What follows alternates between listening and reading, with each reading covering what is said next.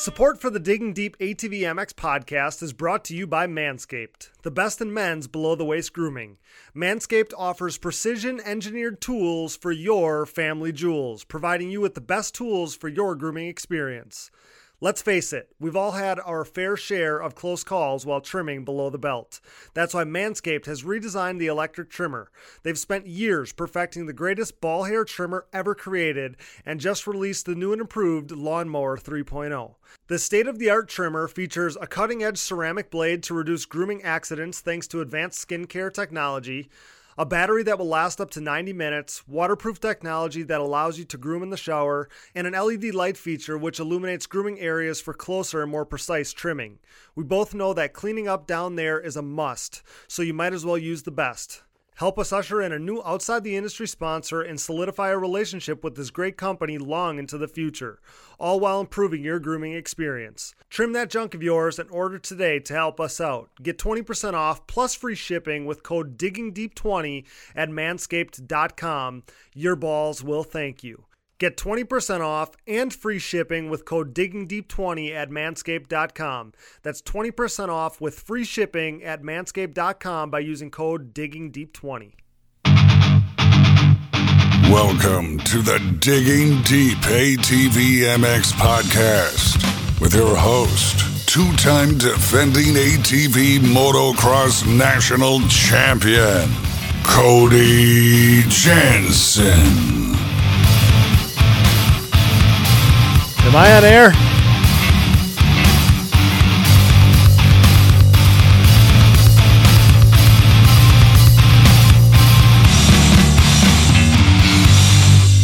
What's up, everybody? We're back. I'm your host, Cody Jansen, and welcome to yet another big-time episode number 38 of the Digging Deep ATV MX podcast, presented by our title sponsor, CST Tires. We have a very special episode for you tonight, one where we dig deeper into the early days of Thomas Brown's career. He joins us to share so many great memories and stories as he heads into retirement, and we're going to streamline some of this so we can get right into the episode here. Thanks to our sponsors who are all on board with us tonight. CST Tires, go to shop.csttires.com. Yamaha, thanks to Blue Crew. Valvoline, SSI Decals, DID Racing Chain, Wienen Motorsports, the Decker Training Facility, Namura Technologies, Bronco ATV and UTV Components, Launderville Steel Enterprises and Concrete Supply, Evans Waterless Power Sports Coolant, Forworks Carbon, DP Brakes, Gripped Gloves, Avocado Green Mattress, Roman Health, Factory 43, and Bikes, Trikes, and Quads, LLC. Help us out by supporting these great companies, and for any products that fall through the cracks, head over to our website and click the Rocky Mountain ATVMC link. By doing this, you're helping us out in a major way. We all purchase from online retailers, so next time you do so, access that Rocky Mountain link on our website to help us out. Thanks as well to PP Performance Tuning, who's a part of this episode tonight. PP Performance Tuning, providing enhanced performance products like complete fuel injection systems, built from scratch wiring harnesses, ECU programming for the Yamaha YFZ 450R, and thanks to those guys for giving our listeners the opportunity to win free Digging Deep hoodies on this episode, as well as episode 36 with Chad Wienen. And finally, I want to let you know that this episode is dedicated to Gray Parker. The longtime staple of ATV racing in the Tennessee area has passed away. Godspeed, my friend. All right, guys, we're stoked to welcome another legendary guest to the podcast. He's brought to you by Manscaped and their Lawnmower 3.0 electric trimmer. Go to manscaped.com to get 20% off plus free shipping using code DIGGINGDEEP20 at checkout.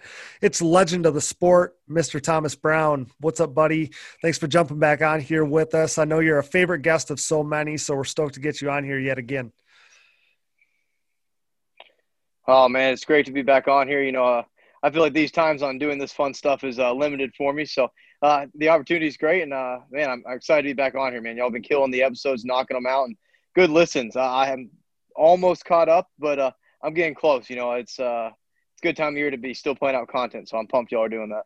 I appreciate you listening. Obviously, more than anything, I appreciate you being a part of it. So the plan is to cover your career here today, which I'm excited about because we don't often hear about more of the early days of your career. But before we get started on that, tell me about the emotions at South of the Border and the time since then. It's been a few weeks since the season finale. Has retirement set in at this point? Tell me how we're feeling.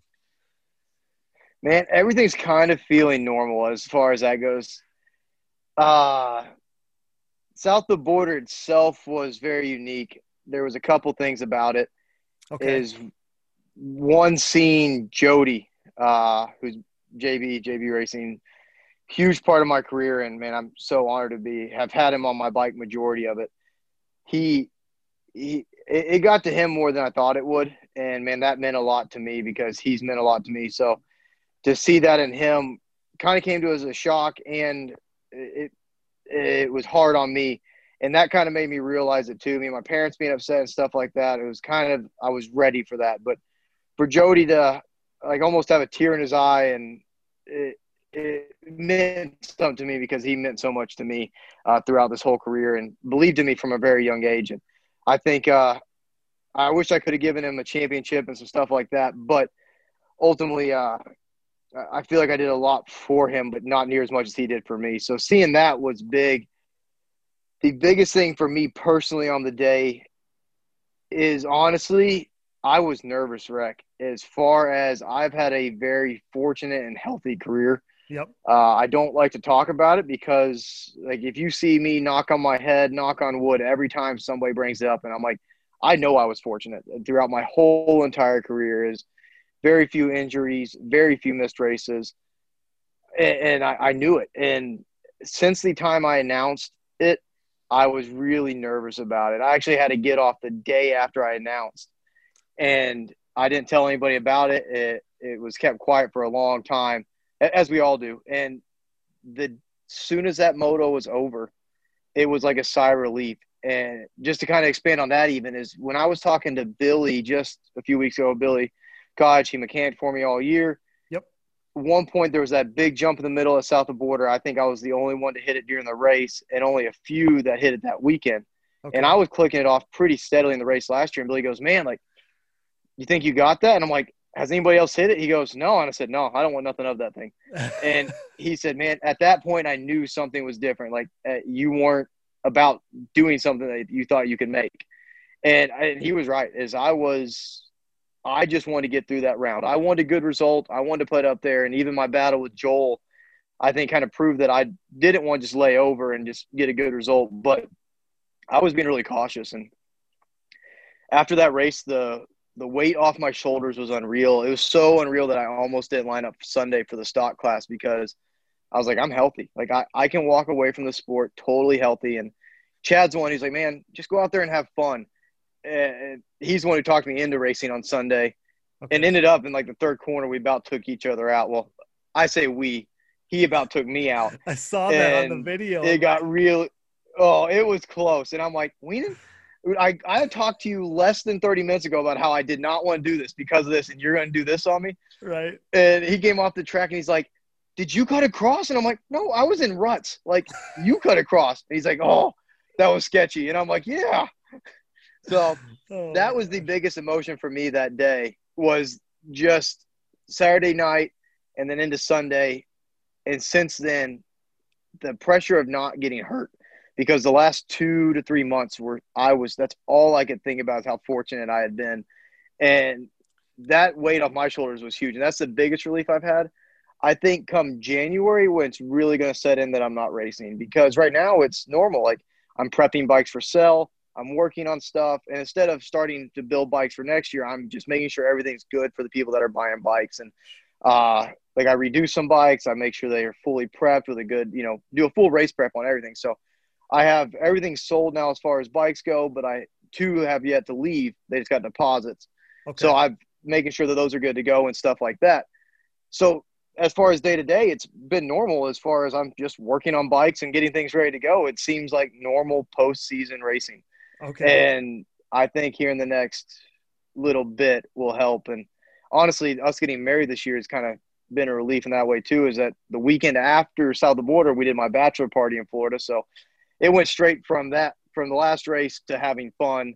So it was almost kind of like a retirement party too, because they're, obviously being in the sport so long, we had a ton of racing guys, that are in my wedding and stuff like that were there. So it was, that week was fun. I'll say that, because a lot of guys, Chad came down, and Jody also came to the bachelor party. So we all left straight from South of the Border, went to Florida, and then we had a good time.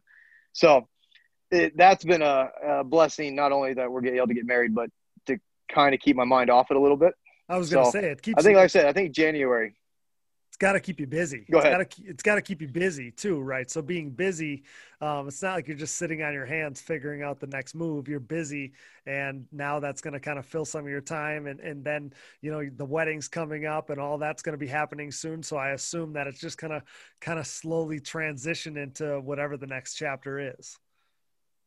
Yeah, absolutely. That's exactly how it is. And we kind of got our next step figured out. So that's been, we've made moves on that, and then we're, finishing up the wedding stuff. So yeah, it's been busy as all get out, which at some point, I hope I can slow down at some point, but I don't know if I ever will be able to. So yeah, it's about normal life. But January comes around, instead of heading to Florida, or, even when I've stayed here the years, it's always been like, come January 1st, 2nd, you settle down, you start working out, there's one focus every day. And this year, it won't be like that. So that's, I think, when I'll really realize it, that probably mid-January into January, whenever it's still right now, but everybody else is motoing down and I'm not.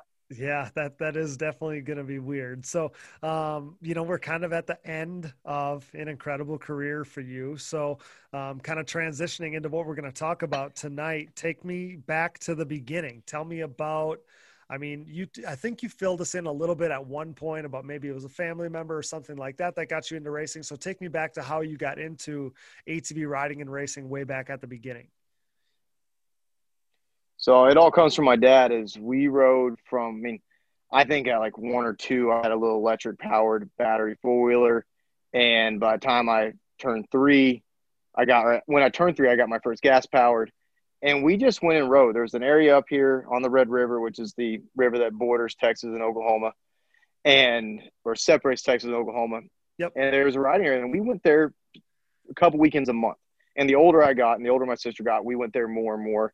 And that led to, when I was 10, was 9 or 10, they had a local woods race there. Okay. And we were just riding, and no big deal. We weren't planning to race or anything. The guy came up and said, "Hey, we only have one rider in our Pee-wee class. Your bike is the right size. You want to race?" And my dad turns to me and goes, "You want to race?" And I'm like, "Yeah." And so we did the one race, and then we learned about the series. And the series not only had a wood series, but a motocross series. Okay. And so we were like, "Yeah, we'll go try the motocross next." And from that point on, we were hooked. I don't know. I did a few more woods races here and there, like throughout the rest of my career, basically until I went pro, and even a couple of, I would still do a woods race here or there and locally for fun in Texas. But as soon as I did moto, we were hooked. And that, I guess, transitioning from that is that local series, majority of their races were held at the Miller Brothers place in Cattle Mills, Texas. Okay. Or Cattle Point, sorry. Okay. And I think there was like 2 or 3 rounds that weren't at their place, at their farm out there. So obviously then I started following the Miller Brothers, who weren't local pro yet, but they were probably, so I'm 10 at this point, 11. So they're 13, 14. Okay. And they're getting their first 250Rs and just getting off blasters. And everybody's talking about them because they're high level tags, and they're not the fastest guys yet, but they are. In me being a couple years younger than them, and man, they were everything in my eyes. So it really, that started the relationship with them that really helped me on to the next point. But man, that's how we got into motocross, was from just trail riding to doing one woods race to lining up on a TRX 90 on the moto track. It was that simple. And then like the TRX 90 was the bike to have as far as the Pee-wee class, at least in Texas. Okay. It wasn't, there was none of these CVTs or nothing like that as far as we knew. I think the LT80 would have been about the only thing close to it. Yeah. But there wasn't the like all these Casillas and DRRs and Cobras. There was not. It was a TRX 90 with work shocks, and man, I thought I was king. Do you remember? You remember back then about how badass some of those TRX 90s were too. I remember some of the fully built and the suspension and the gull wing and the pipes they had on all these things. Like they were full on like works built looking TRX 90s. It's crazy because you don't see anything like that anymore. No, like that was like, I don't know, because we raced locals for so long because nationals were so far from Texas. Yep. That once I started racing nationals and got on 90 mods, it seemed like the TRX 90, either that's when I realized it or that's whenever they started doing those full works ones. Like in Texas, we didn't have that. Like it was work shocks and that, but these guys that like within a couple of years we started doing nationals. So I don't know if it happened before or at the same time, but yeah, they were full on works. Like they had dual A arms. And they had different motors that they were not even TRX motors anymore. They were just, they had manual clutches on some of them. I'm like, yeah, that's an auto clutch motor, and that thing has a clutch. Like, they were unreal. And I never had one of those. Mine was stock, and we went from my trail of bikes is very interesting. We went from basically from when I started racing a TRX 90 to a Blaster to a 90 mod to a 426 on a Lager chassis. Okay. And the only reason I went to the 426 is because we were having JB was building his first 250F. Okay. For me. And so then I went 426, 250 mod, and then finally do a 450. Okay. So it was like a lot of ups and downs. Like there was and when I was riding the Blaster at certain points, I'd be on a 450 at local stuff too. Sure. So it wasn't like this progression. Like, yeah, you go 90 mod, 250 mod, 450. Like it was bouncing around. I had a 400EX TT bike at one point.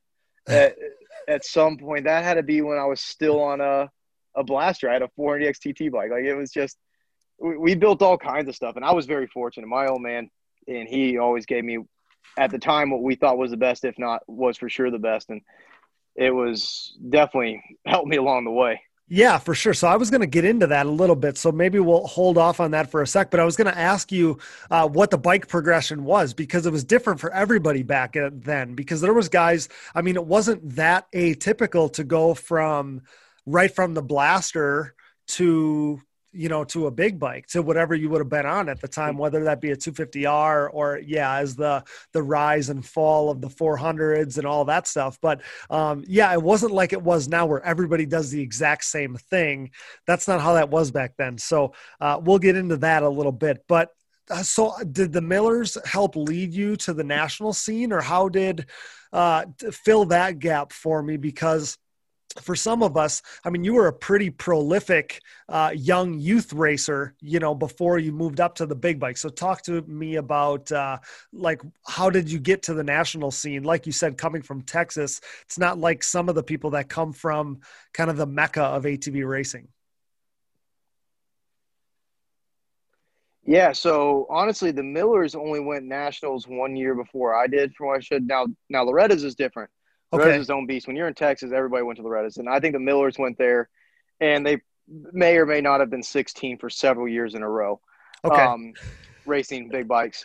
Right, and so, but I don't know if anybody that's been around a long time, they'll remember me, is that there was no way I was passing a 16 before I was 16, because at 16, I still looked like I was 12. I was 4'2". And we'll get into that 5'2", too. I was So, but what got us into nationals realistically was Mitch Reynolds was racing TT, and we had a lot of roots in TT as well. And Mark Crockey, was a motor builder around here, a legit TT racer and motocross racer in his own right. He had a motor shop down here, and then Mitch Reynolds and Terry Reynolds, Mitch's dad, started working with Mark a little bit. And Mark said, "Yeah, you want to get motocross? You come down here and you work with me," from what I understand. And so I hear about this. Mark is obviously who builds all my stuff too. And he's like, "Yeah, dude, there's a national rider coming here. He's coming on 90 mod. He's coming to smoke you." He's a bad man. And like at the time, like on a Blaster, I'm the man down there. Like I don't want to get beat. I hated getting beat. And Okay. so I think this guy's coming in town to beat me. And I think they're all playing into it. And this is a long time ago, so my imagination could be extreme a little bit. But I know that there was a lot of talk about Mitch coming. And he comes to the race in practice. I'm all nervous. I meet him, shake hands, whatever. He's a nice kid. Mitch is a year older than me.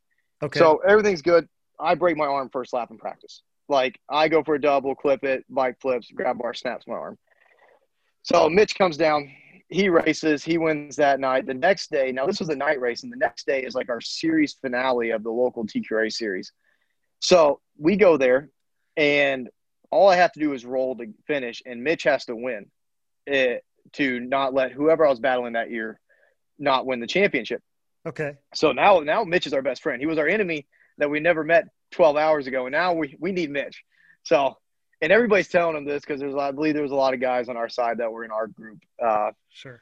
And they're like, yeah, like the same guys that brought Mitch down, Mark Rocky, and then were the same guys that normally pump me up. So Okay. they're like, yeah, Mitch, you got to win. And he had all this pressure on his shoulders, and Mitch ends up winning, and I roll, and I get the little championship. And it was pretty cool, but that's how we first got our shot at nationals in seeing a 90 mod. And I believe the next year they built – Cody Miller saw this too, and so they wanted to go racing nationals, but Cody was too young. Cody was 15. So they built a 90 mod for Cody, and they go race nationals. And throughout that year, we start building me a 90 mod.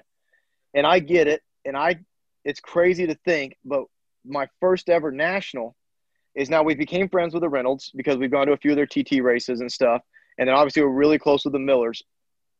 And the Millers take me to my first national. My dad doesn't go, which if anybody knows, my dad missed very little of my career. He's been my right-hand man, and I couldn't have done any of the stuff I've done without him. And he's always been there. He's missed 3 races, I think, my entire career, and this was one of them. And it's my first one. So the Millers take me to my first one, and that's how we get into nationals. Like, it's just crazy. I remember riding the back of the truck with the Millers, and Joe doesn't stop for anybody, and I had a pee. And I remember, like, calling my old man and crying, basically crying, like, trying to talk quiet, like, Joe, I got to pee, but Joe said he won't stop. And then next thing I know, Cody wakes up, and Cody's like, pull over. He's like, no, we don't pull over until we need fuel. And it's like, I'm going to piss out the side of the truck. So he's like, fine, I'll pull over. And I'm like, so thankful. I've been like in tears on the bottom of the floorboard of this truck, trying not to wet myself. And finally, Cody wakes up and threatens to pee out the window. Is the only way we get him to stop. So that was my first national experience, and that was the first one. And we finished out the season that year and then raced the full national season next year on 90 mods. But the first one was it was a unique trip. My dad wasn't there, and the Millers took me to it. So that would have been 2003. It would have been Casey, Illinois, 2003. So in 2004, we followed the whole series. I think we missed 2 rounds, and I won every moto I raced except for one. And I blew off the track and hit a fence and got tangled up to it. And I think I got third. So I think I still won the overall, I believe. No, maybe Joel beat me, but Joel was my biggest competition. Okay. But Joel was also 2 years younger with me. And when you're 14, 2 to 3 years is a big difference. So I had a little bit of the upper hand, but that also led, since we did so well that year and we won the title, and we did what we were supposed to. We won it. We would have won it early, but considering we missed, I think they went to Southwick that year, which would have been an awesome track to ever participate in. We didn't get to go, just too far from Texas. So we won it with missing a few races and stuff like that. And so the next year we have the option to either start getting ready for big bikes or race 90 mods again. And we chose to start getting ready for big bikes and get off 90 mod. And that's whenever we started building the 250 when we decided that. So between my 90 mod championship and me getting what I would consider the first, not to offend anybody, but first correctly built 250 mod, considering it was the first one in a JB chassis that JB built, that transition, I rode my dad's 426 until we got the 90 mod. Or the 250 mod, I should say, sorry. There was no class for a national, so I couldn't race nationals, so we took the year off nationals, and I raced local. So I would race like A class, like A class, open, whatever, pro-am. I would ride whatever I could. And at local races, like local night races, not TQA events, I would ride pro on this 250. And ultimately that I was doing that even on my 90 mod, because at some of these night races that we raced every weekend. Like there was no weekends off. We raced, and it was just because it was fun. Like the old man took me as much as he could, and we would race a night race if there wasn't a TQA, and sometimes if there was a TQA, we would race a night race and a TQA. But the night races, there's two classes. There's novice and pro, and novice wasn't the class for me once I was on my 90 mod and stuff. So I'd ride pro with everybody else to learn. Me and my old man never had and as we get a little further into this, we never had the inkling of not progressing. We never stayed in a class to win it. It was always move and progress, which is funny because we never had this. It was a dream to become pro, but it wasn't like a realistic goal or even like, oh, we're going to go pro. It was just keep progressing and see what we get. But to keep progressing, you had to ride faster classes. So we'd always ride pro at locals, which then being 15, I race all these local races. And so we raced the 250 for half the year, but it wasn't quite to the level the 250s are now. And it was a little underpowered against the 450 guys. So we ended up getting on a 450 at the end of that year. And we talked to Smitty at the end of the year at a local TT race that I was running, and asked him, it's like, so what class can we go to? We would like to ride B. We feel like that's where we belong, but we've raced pro. And he goes, well, if somebody brings me a sheet and says you ran pro, you have to go A class. No ifs, ands, or buts about it.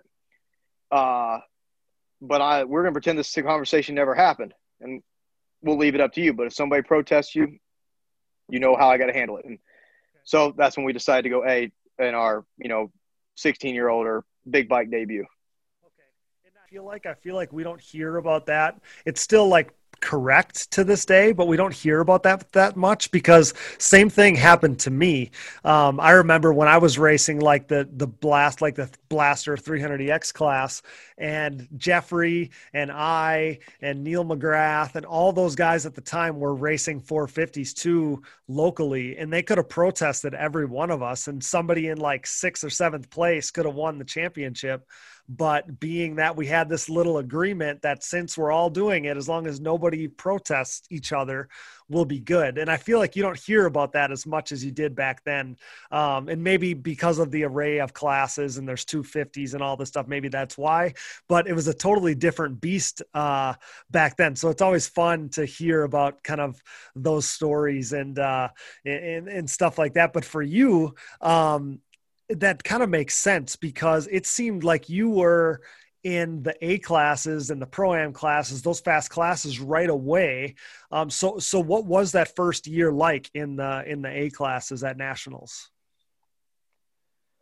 Man, it was intense. And if I'm not mistaken, I don't remember this perfectly, but our first race would have been in California at Glen Helen. Okay. And I think I ended up with a third, surprisingly, another third in my career. We left there with a third, and we didn't have, I don't think we had many, like, we didn't know what our expectations were even really were. Go in there, do our best. I think we'd have been happy with a top 5, hoping to be in the top 10. Now, a lot of guys didn't travel that far out, but we got picked up by Lost Creek Cycles. And so I was on, and I mean, I always loved their bikes. So they were so unique. White plastic, yellow frame, blue A-arms, man. You could see a Lost Creek bike from 10 miles away. They were iconic. Man, they were iconic back then. Yes, and I was such an honor to be a part of that. So in 06, on my big bike debut, I'm on that. And I remember I get third in that moto, and Kevin Muma comes up to me, owner of Lost Creek, and I don't remember exact words, but he said, "You did good today." And like, I kind of got lucky. I think some people tangled up for me to even get third. But evidently he saw something, he liked it, and that whole year was good. But I guess the part that most people find crazy is, I mean, I'm not a tall gentleman, but I'm not that short, is at the time I was like 5'2", 5'4", 16 years old. I had raised foot pegs on my bike. Like, we would take the Wrath foot pegs, cut the teeth off them, and then weld another set to the top of them. So I had double stacked foot pegs for my pegs to get me a little higher off the seat.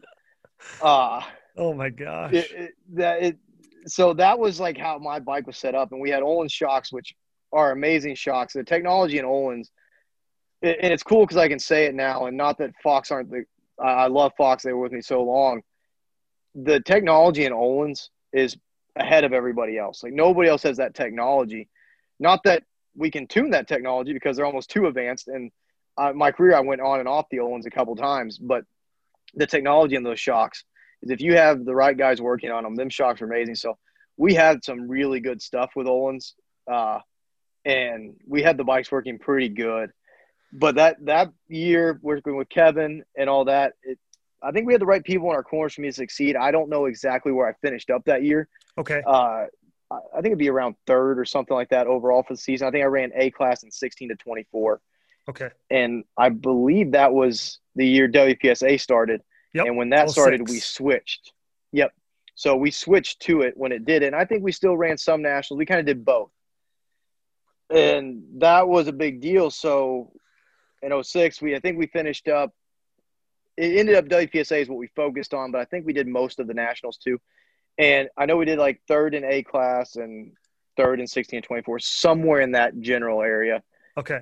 And then the next year, we focused solely on WPSA. Like, it was the series to be in. And the series, the ATVMX series right now is a great series. But WPSA took it to another level, and they made ATVMX step up too. I'm not ashamed to say that. And ATVMX people will probably be like, yeah, they didn't last. I don't know why they didn't last, but that series is what our sport needed.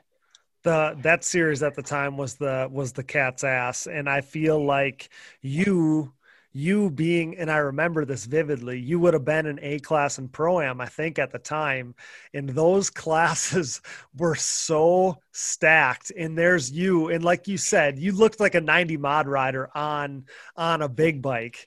And I just remember you're one of the guys from that era that stands out to me the very most, because those classes were so stacked. And there's you're only a couple years removed from being on a 90 mod, and you're right at the front of these big 450 classes, the top classes that aren't pro. That had to be pretty amazing for you. And like you said, that series was incredible to begin with. So I'm fortunate to have been, during running that series during that era as well. It was pretty cool.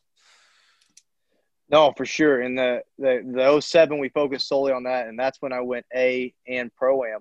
Yep. And it's something that I think is the reason those classes were so stacked is because WPSA's class structure is, I think, something we're missing now. There was only one. There was one A. Yeah. Yeah. You if you want to run two classes, you either ran Pro-Am and A if you were at that skill level. Yep. Or you ran your skill level and your age. So, like, the first year I ran A in 16 to 24. The second year I ran A in Pro-Am. And that was you could only run two classes. Like, there was nothing else. It was, as far as I remember, it was an open class. It was A, and that was it. So, where nationals had 3 A classes, if not 4 at times, this series had 1. So, everybody was in it. That second year, I battled with Brandon Smith for the A-class championship. We got caught cheating at the final round that took us out of the championship, which I say cheating because ultimately in the rule books we were, but we weren't really sure, and we didn't really have an option. Is the last round, my A-class moto, my bike blew up in, and then my Pro-Am moto was shortly after, and then shortly after that was the LCQs. So we just rode my spare bike, and we kind of thought since we hadn't qualified, we could switch to the other bike in the LCQ, but we weren't about to go ask to double check because we really didn't have time to switch motors. Okay. We didn't have a spare motor. We had a spare bike, but with running Pro-Am, we didn't have time to switch. And they had put in different wristbands on each of my tech bikes, and they caught me. And Brandon won that championship, and I think it was who beat 2, or I had to beat him by a couple positions. He well deserved that championship, even with me. Even if I would have raced, it would have been still a battle between us, and I think he had the upper hand. So I would have came out second, and then I think I got third in the Pro-Am class that year behind Cody Miller and Greg G. And both those guys went to pro. So was kind of a battle of I was never the fastest and shined a lot, but it just kind of worked out with consistency at the end of the year. Is I ended up being there, and I remember I think that last round that year, I ended up getting third in that moto, and it was pretty cool because those two guys weren't too far ahead of me, and it was like, all right. And that was probably the first time after running Pro-Am all year that I felt like I was actually a Pro-Am rider. Okay. Well, and back then too, I know as we shift then to the ATV motocross series and stuff that came after that, but they didn't want Pro-Am guys to feel like pros or like lights riders or whatever at the time. But that's how you felt, I'm assuming, at that time. Because even years to come, I felt that way in the early days of my Pro-Am career. They made it a pretty big deal. And as a kid, because I'm a few years younger than you, I looked at you guys like you were pros. You know, you and Cody Miller, like you said, Greg G, those were big personalities, big guys at the time. And I viewed you in that same way. So to hear you say you felt like, you know, like you were a big Pro-Am rider, that's pretty cool. That was a big deal back then. Yeah, man, the Pro-Am classes were gnarly. And I guess with that being said, the WPSA definitely did not want the Pro-Am class to be a top tier class. On the other hand, though, the ATV MX did. So that's where the Pro-Am, I think, got a lot of prestige because the Pro-Am class would run with the pros on Saturday or Sunday, whichever way it was and what year. But the Pro-Am would run like a very similar program, like the Pro-Am production would. So, which is great at the time because going into the next year in 2008, which is my Pro-Am only year, Yamaha supported me the year before. Now this year they picked me up a lot more. It was basically my first year as far as ATV-MX go, as a factory Yamaha rider. I wasn't getting paid yet, but they had a semi and everything like that in 2008, and that was my Pro-Am year. And I was underneath the semi with Pat Brown, and Yamaha still supported the ATV-MX series over WPSA, which was a blessing in disguise because if they didn't pick me up as hard as they did, we would have focused solely on WPSA, not ATV-MX, which 3 rounds into the ATV-MX series, the WPSA announced that they folded. So a lot of riders didn't get to run the whole series that year. I'd say a lot got lucky. There was a few that didn't because a lot of them went to the first ATV-MX rounds just as warm-ups for WPSA, but they ended up working out. But that year we went in there and I got Yamaha picked me up, and you say that like I felt like I was a top Pro-Am rider, but I still didn't feel like going into that season. I trained like I wanted to win, but I don't know if I ever felt like it was my title to lose or something like that. Where if I look back now with my results in previous years, it should have been my title to lose. But there was guys in that class that I was scared of, like Clay Holmes being one. He had always been a top Pro-Am rider the year before. He stayed ATV-MX. I'm trying to think everybody else that was in that class. Okay. I got a list for you because that year specifically was so ridiculously stacked in Pro-Am. So this is who we got. Obviously you go on to win that title. Then Nick DeNoble, Cody Gibson, Josh Williams, Bobby Ross, Mitch Reynolds, Clay Holmes, Aaron Meyer, Cody Grant, Devin Himes, Travis Moore, Jacob Hakala, Mark Kendall, Adam Clark, Casey Martin, Chase Snap, Matt White, Jeremy Warnia, and I'm only picking out the names that we know now, but there was still a bunch of names that I remember from back then that were a big deal. So the dudes that you beat that season were absolutely ridiculous. So yes, like the guys that beat you the year prior at WPSA and stuff, like those guys were gone, the Cody Millers, the Greg G's, but look at all those guys. I don't question you for feeling like, hey, I don't know if this is my title to lose yet, because I don't think you could come up with a more stacked Pro-Am class. No, that year was gnarly stacked, and the people that have came out of that, everybody thinks that each year the Pro-Am stacked more and more, and maybe there was more speed in some years, but that year was gnarly. And I remember Alabama was our first round, and there was 4 heats. There was like 69 entries in the Pro-Am class or something stupid. Like it was, I think you had to get top four in your heat to qualify to the main, I like to go remember. straight from the heat to the main. I remember some of It those years, was even in the years crazy. that followed. Yes, there were legitimately where you had to finish top four. So 16 people were entered, and then they took four from the LCQ. And if you weren't around Yep. back then, you wouldn't even believe it. But it was ridiculous. Yeah, and that year, that first round, and as we all talked about, I was nervous. I spent the whole winter, like I said, looking back on this stuff, I had a advantage, and I should have been a lot more confident than I was. But I spent the whole winter in Florida with Chad, training.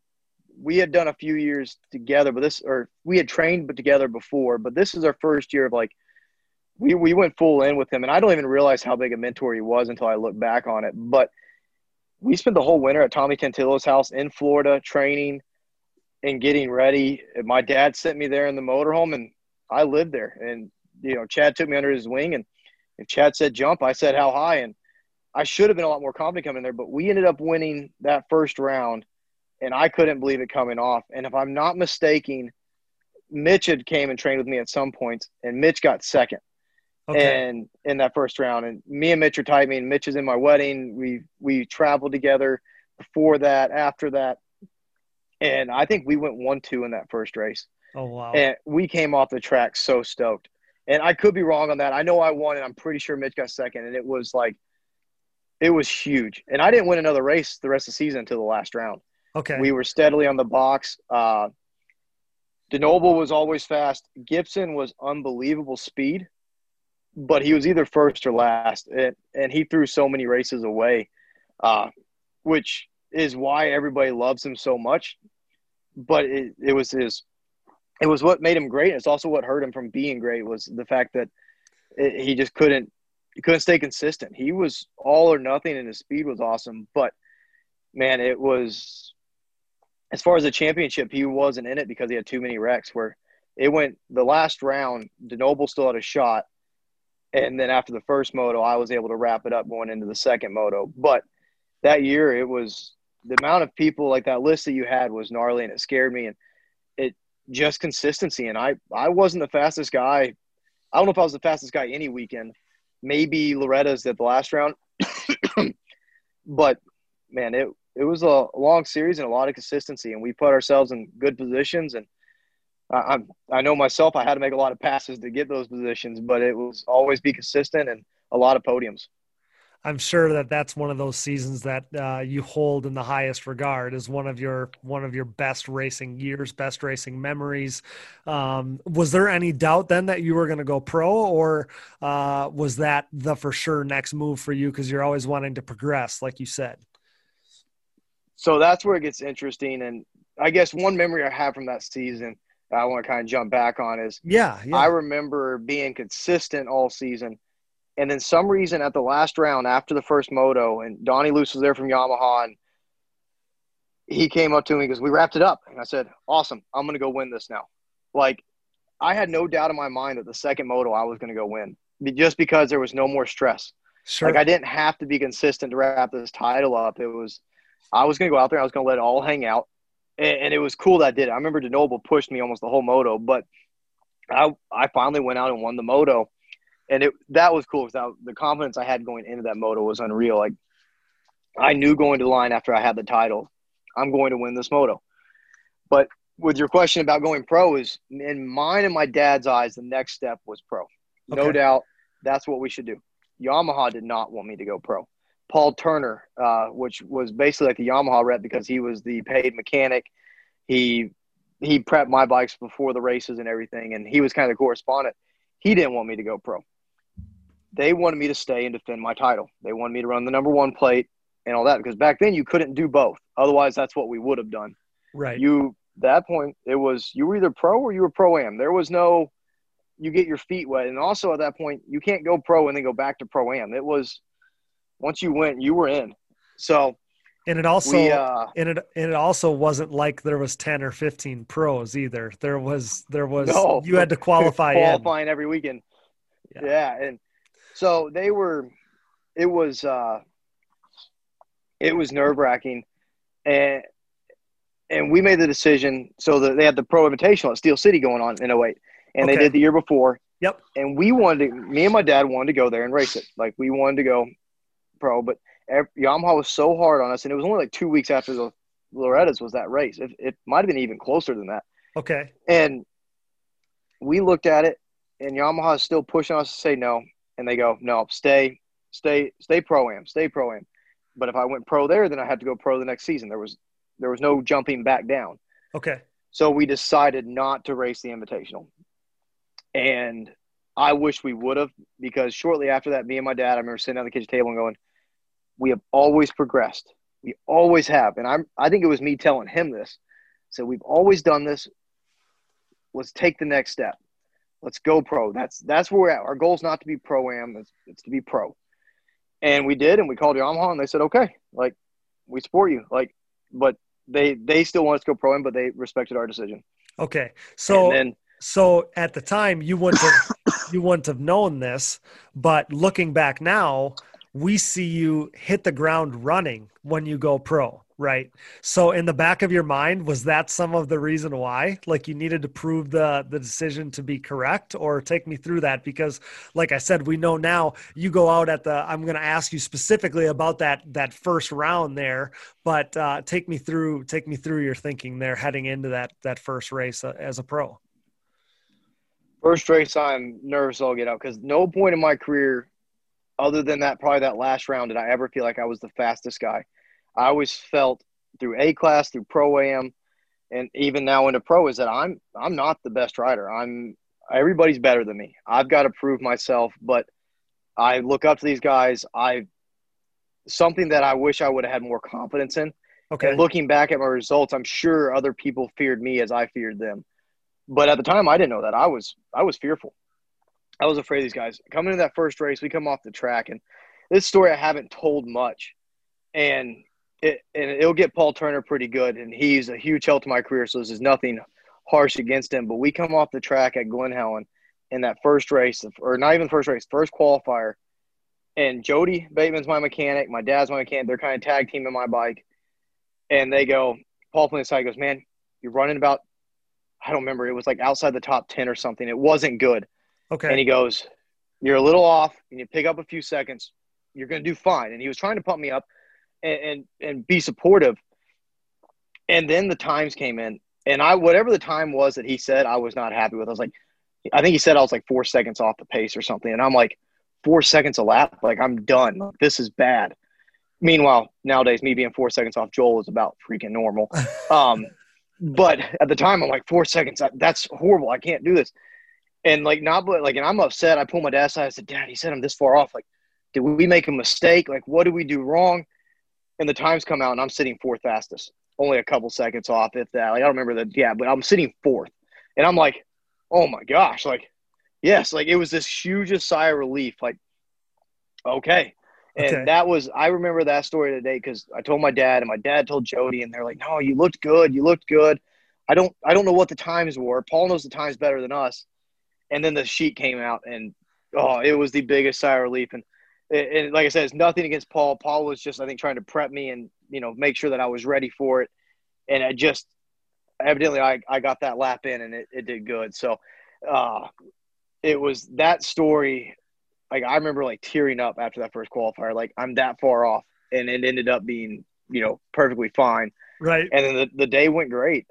From there on, I think it was like 9-4 for fourth, which is a awesome pair of numbers to get a fourth place in. But it, at the end of that weekend, I think there was some DNFs and stuff like that, and our program was decently solid, and it worked out great. And I don't think it had anything to do with me wanting to prove it, as far as like, I'm right, y'all wrong. It's more like, just don't prove them right. Like, prove, just make sure that you're supposed to be here. And it was, I guess, with me always being fearful, it was always about just going out there and giving it everything I had every second. And all the way through my career is that way.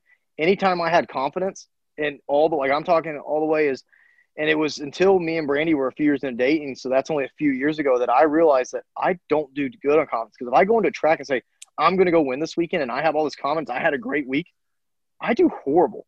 I do better as an underdog and not having expectations and just going out there and putting my head down than I ever have done like with confidence, which my whole career's been that way. So I don't know why it would change when I was pro, but so many people will tell you is like, and maybe it's something that I needed to work on, but you need to have confidence. You need to say you're going to go win. And when I said I was going to go win, those were my worst weekends.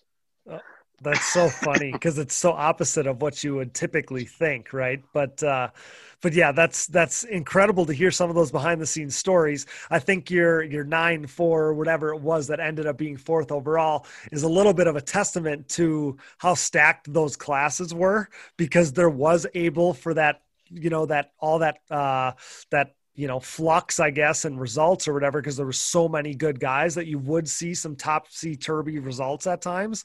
But yeah, you proved too that it wasn't a fluke, because you go out and do it again at round 2, your second race as a pro, and then overall that whole season, you end up being top 10 in points, which I think is a big feat as a rookie, especially in those classes back then. And you were able to be named, rookie of the year that year and all those things. So again, like you're 4 or 5 years removed from being on a 90 mod, and you're making all these waves in the pro class at the very top level. It had to feel like all your dreams, as a little boy or whatever, were coming true. So, very, very impressive rookie season, especially back then, because you didn't see that back then, right? Like everybody was so established. People didn't just come in and make waves as rookies. Yeah, I was stoked on it. The season after the first 2 rounds died off, and I don't remember those much, but I remember the second round. First round we got 4th. Everybody's stoked on it. The second round, I had to pass my way to 4th. And okay. I remember passing like Lawson, and I pulled a veteran move on Harold Goodman. Like, these are the memories that stick out in my head, so I'm going to share them a little bit. Yeah. Because I came up on Goodman, and Harold's the man. But I got behind him, and Harold was at the end of his career, and I'm obviously just starting mine. And I come up behind him, and I hold the clutch in, I pin it, and then I yell, "Woo, get out of the way!" And, dude, he moved out of the way. He went straight right, and I went straight by him. Like, it was the craziest thing. And Harold, I think, was out there for fun and put ants in, and he didn't care who it was, but I think he figured out if whoever was yelling at him, they wanted to go by him bad. And did I? And I had to work my way up there. And I think those first few rounds, a few people had some kinks and some DNF, so that helped with my results. But some of the guys I passed and some of the people that I looked up to that I was able to pass and get, that second one was like I think it was like 4-4 or 5-4 or something like that. It was a lot more consistent of a result. So I was happy, really happy with that. And then the rest of the season went on, and that rookie season was good. And I guess the other memory I have from that season was Loretta's that year was so hot. And maybe just in the shape that I was ever in after that. But I remember starting the second moto, and I'm somewhere wherever I got to be to get 10th overall for the season. And Upperman, let's just say he's in 8th, Cody Miller's in 9th, and I'm in 10th. Or maybe Cody was behind me. Cody's in front, maybe Upperman was behind me. Okay. But whichever order it was, is that the entire moto, I remember at one point, like, we all started off fast. By the end of the moto, I am, like, not pinning it down straightaways. But I'm not catching Cody in front of me. Upperman is not catching me behind me. And at that point, I realized that nobody is going fast. We are all tongue in our sprockets, dragging around this track. And it was just the craziest thing, because I was like, I'm going so slow. I can't go any faster. Like, I can't pin it down the straightaway. The track's too rough. I'm too hot. I'm going to fall off. And I realized the guy in front of me is in just as much pain, and the guy behind me is in just as much pain, that we are all just like, just finish. Like, right, finish this moto. And it was that feeling was really wild, to be in a race and being in that long of a race, that you'll never be in that long of a race until you go pro, because it's a 4-lap moto. You can't realize something like that we were all just in survival mode. And it was funny that memory stands out to me, which is nothing I guess it's nothing like cool or big story, because it's not like it was a great result, but the names that were around me were huge in my book. Oh, for sure. People I looked up to. But for us all to be going so slow. I mean, like our lap times had to be 10 seconds off our normal lap time at this point, but everybody's dropped, and it was wild to see. Well, and that's not something that we hear from you very often. We know you so much as an Iron Man or whatever, right? Like you're just nose to the grindstone. You're a grinder. You're one of the dudes that's just as fast at the beginning as the end type of thing. So it's funny to hear those memories from the early days of your racing, and it's funny to hear about the yelling thing because that's not something I even like knew about until I got to the pro class, and then you got people yelling at you, and I mean, especially like as a young pro. Now you're doing it inverse. You're doing it to a guy like Harold Goodman. But I remember getting yelled at like when I'm a young pro or whatever, and like I'm right out of the way. I might as well pulled right off because as a young kid you feel like you're talking about your heroes. I'm racing with my heroes, guys like you and Chad and John and whoever, and like the last thing I want to do is get in the way. Like that was my mindset. So that the yelling thing is funny to hear about. Yeah, Chad yelled going into 2009, we trained in Houston, and that's the first year that Chad really, like the year before we trained together, and I would do my motos and he would do his, but we didn't really do them together. I remember at points where we were pit boarding for each other. Okay. But that year we actually started doing our motos together and pushing. And every time Chad caught me at Splendor, he would do it in two corners. He would yell at me and he'd rev his bike, and I would blow the berm every time. And that's where I learned it from. He would do it to me deeply. Like, just come up behind me, pull his clutch in, yell, and then he'd even have to pass me. I would blow the corner so far out that he would hit his line and I never even messed him up. And I'm like, oh, so I learned that from him, which is funny because Harold was down there at the same time because we were all training at Splendor in Houston. And, man, he would do it to me every day. Like, it cracked me up. And every day I would fall for it. Like, I don't know how long it took me before I figured out not to do it. Nowadays on the Stalkers, because we can hear each other, and we motoed so much of these past couple of years together, our Stalkers, we're yelling at each other all the time. But it's funny because, like, if he yells at me now, and same with the other way, is it makes us go slower because we're going to screw with the other person. Instead, I would try to go faster back in the day when they yelled. Now I know is when somebody yells at you, that means they can't get by you. So just keep running your lines. So now whenever he yells at me, I brake check him. Like, yep, I guess we're going to stop right here now because you yelled at me. You said stop, so that's what I heard. Oh, so my gosh. That's funny. It's great. And I guess before I forget, I'd like to give a shout-out to Chad. There was years that I was on his team, and I got to the point where I got confident I wanted to beat him bad. And I still, to the very end, I wanted to beat him. But I definitely, at several different points in my career, I would never have been where I was without his help. He was a big mentor to me and became a friend and then a competitor. And meanwhile, still being a competitor, still being a friend. It was hard. And there was hard times we had, especially after I left his team and then missed being on his team, which if we can definitely get into, it was a big changing point of my career. But like I said, I want to give him a shout out for all the mentoring he did because he took me under his wing and he didn't have to. And I'm not exactly sure why. Obviously now the friendship we have is amazing, but it was he didn't have to. He just did it. I don't know why. I don't know if he wanted a training partner. You'd have to ask him, but he definitely took me under his wing, and man, he mentored me very well and took me to that next step in multiple stages of my career.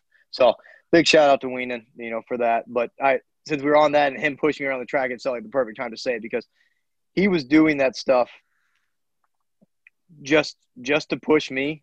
And I'm sure it helped him some in some ways, but man, he was hard on me. But like I said, I think the biggest thing for him was if he said jump, I said how high. And I'm sure I would complain about it, but I would do it. Oh, that's awesome. Obviously he's such a great dude. So to have him in your corner, such a big thing. And so much of your career, Thomas, was just constantly building and getting better and better. And you got, your first podiums in your sophomore season as a pro. You went, from 10th in points that rookie season in 2009 to 6th in points that next year. And then third Then in your third year, you won your first pro moto, which I believe was at Redbud in 2011. So take me through what it's like. What are the emotions like when you achieve some of those monumental goals? Because you were making pretty big improvements from year to year. You know, when you get on the podium the first time, when you get a win for the first time, take me through like, what does that feel like? Because a guy like me and 99.9% of the people that are listening right now have never felt that and never will feel that feeling. The big memory for me and on that feeling is it's amazing. It would be my first podium. It was a crazy week, but a lot of people know Todd Swaggart. He was my man friend, and he did the pit board for me. And I think from like 2010 to 2012 or so, intermixed with some other guys. But he was my man friend. He traveled with me and took care of me because I was young, traveling by myself. So he went with me. My dad arranged it. And that way I could go on the road basically by myself, but Todd traveled with me. And I remember very specifically it was Birch Creek. I don't remember the first moto, but the second moto, Chad's in third, Wimmer and Creamer out front on the Suzukis. And I'm catching Chad, and I get the pit board that says, "You're faster." And from that second on, I knew that I could catch Chad and pass him. And for some reason, that "You're faster" pit board gave me all the confidence I needed to go track down Chad and pass him. And that was probably the coolest thing is I had to pass Chad for my first podium. If I didn't pass him, no podium. And that feeling was unreal. It was amazing.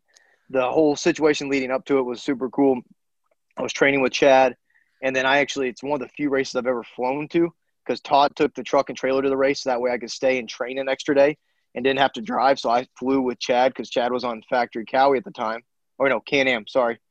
And so we flew to the race. And I showed up Friday night. Like, I wasn't there for Friday practice. We showed up Friday night, and we raced Saturday. Like, it was as factory as you get, and that was my first podium. So that whole week was cool. But I remember having to pass Chad to get it. And I don't actually remember the pass, but I remember the pit board that gave me the confidence for it. And that feeling was amazing. That was something, and I think we've talked about it before, is when I talked about retiring, is that winning races and stuff was always a dream, but being a top pro, and being a top pro meant being on the podium, was my young dream and goal.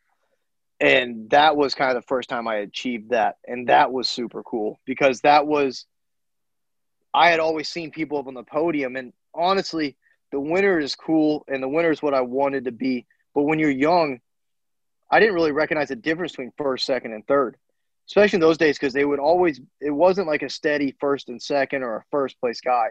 It was always mixed up. So if you were first, second, or third, you were the top guy that weekend or top guys. And so that was the first time I got it. And, man, that feeling was irreplaceable.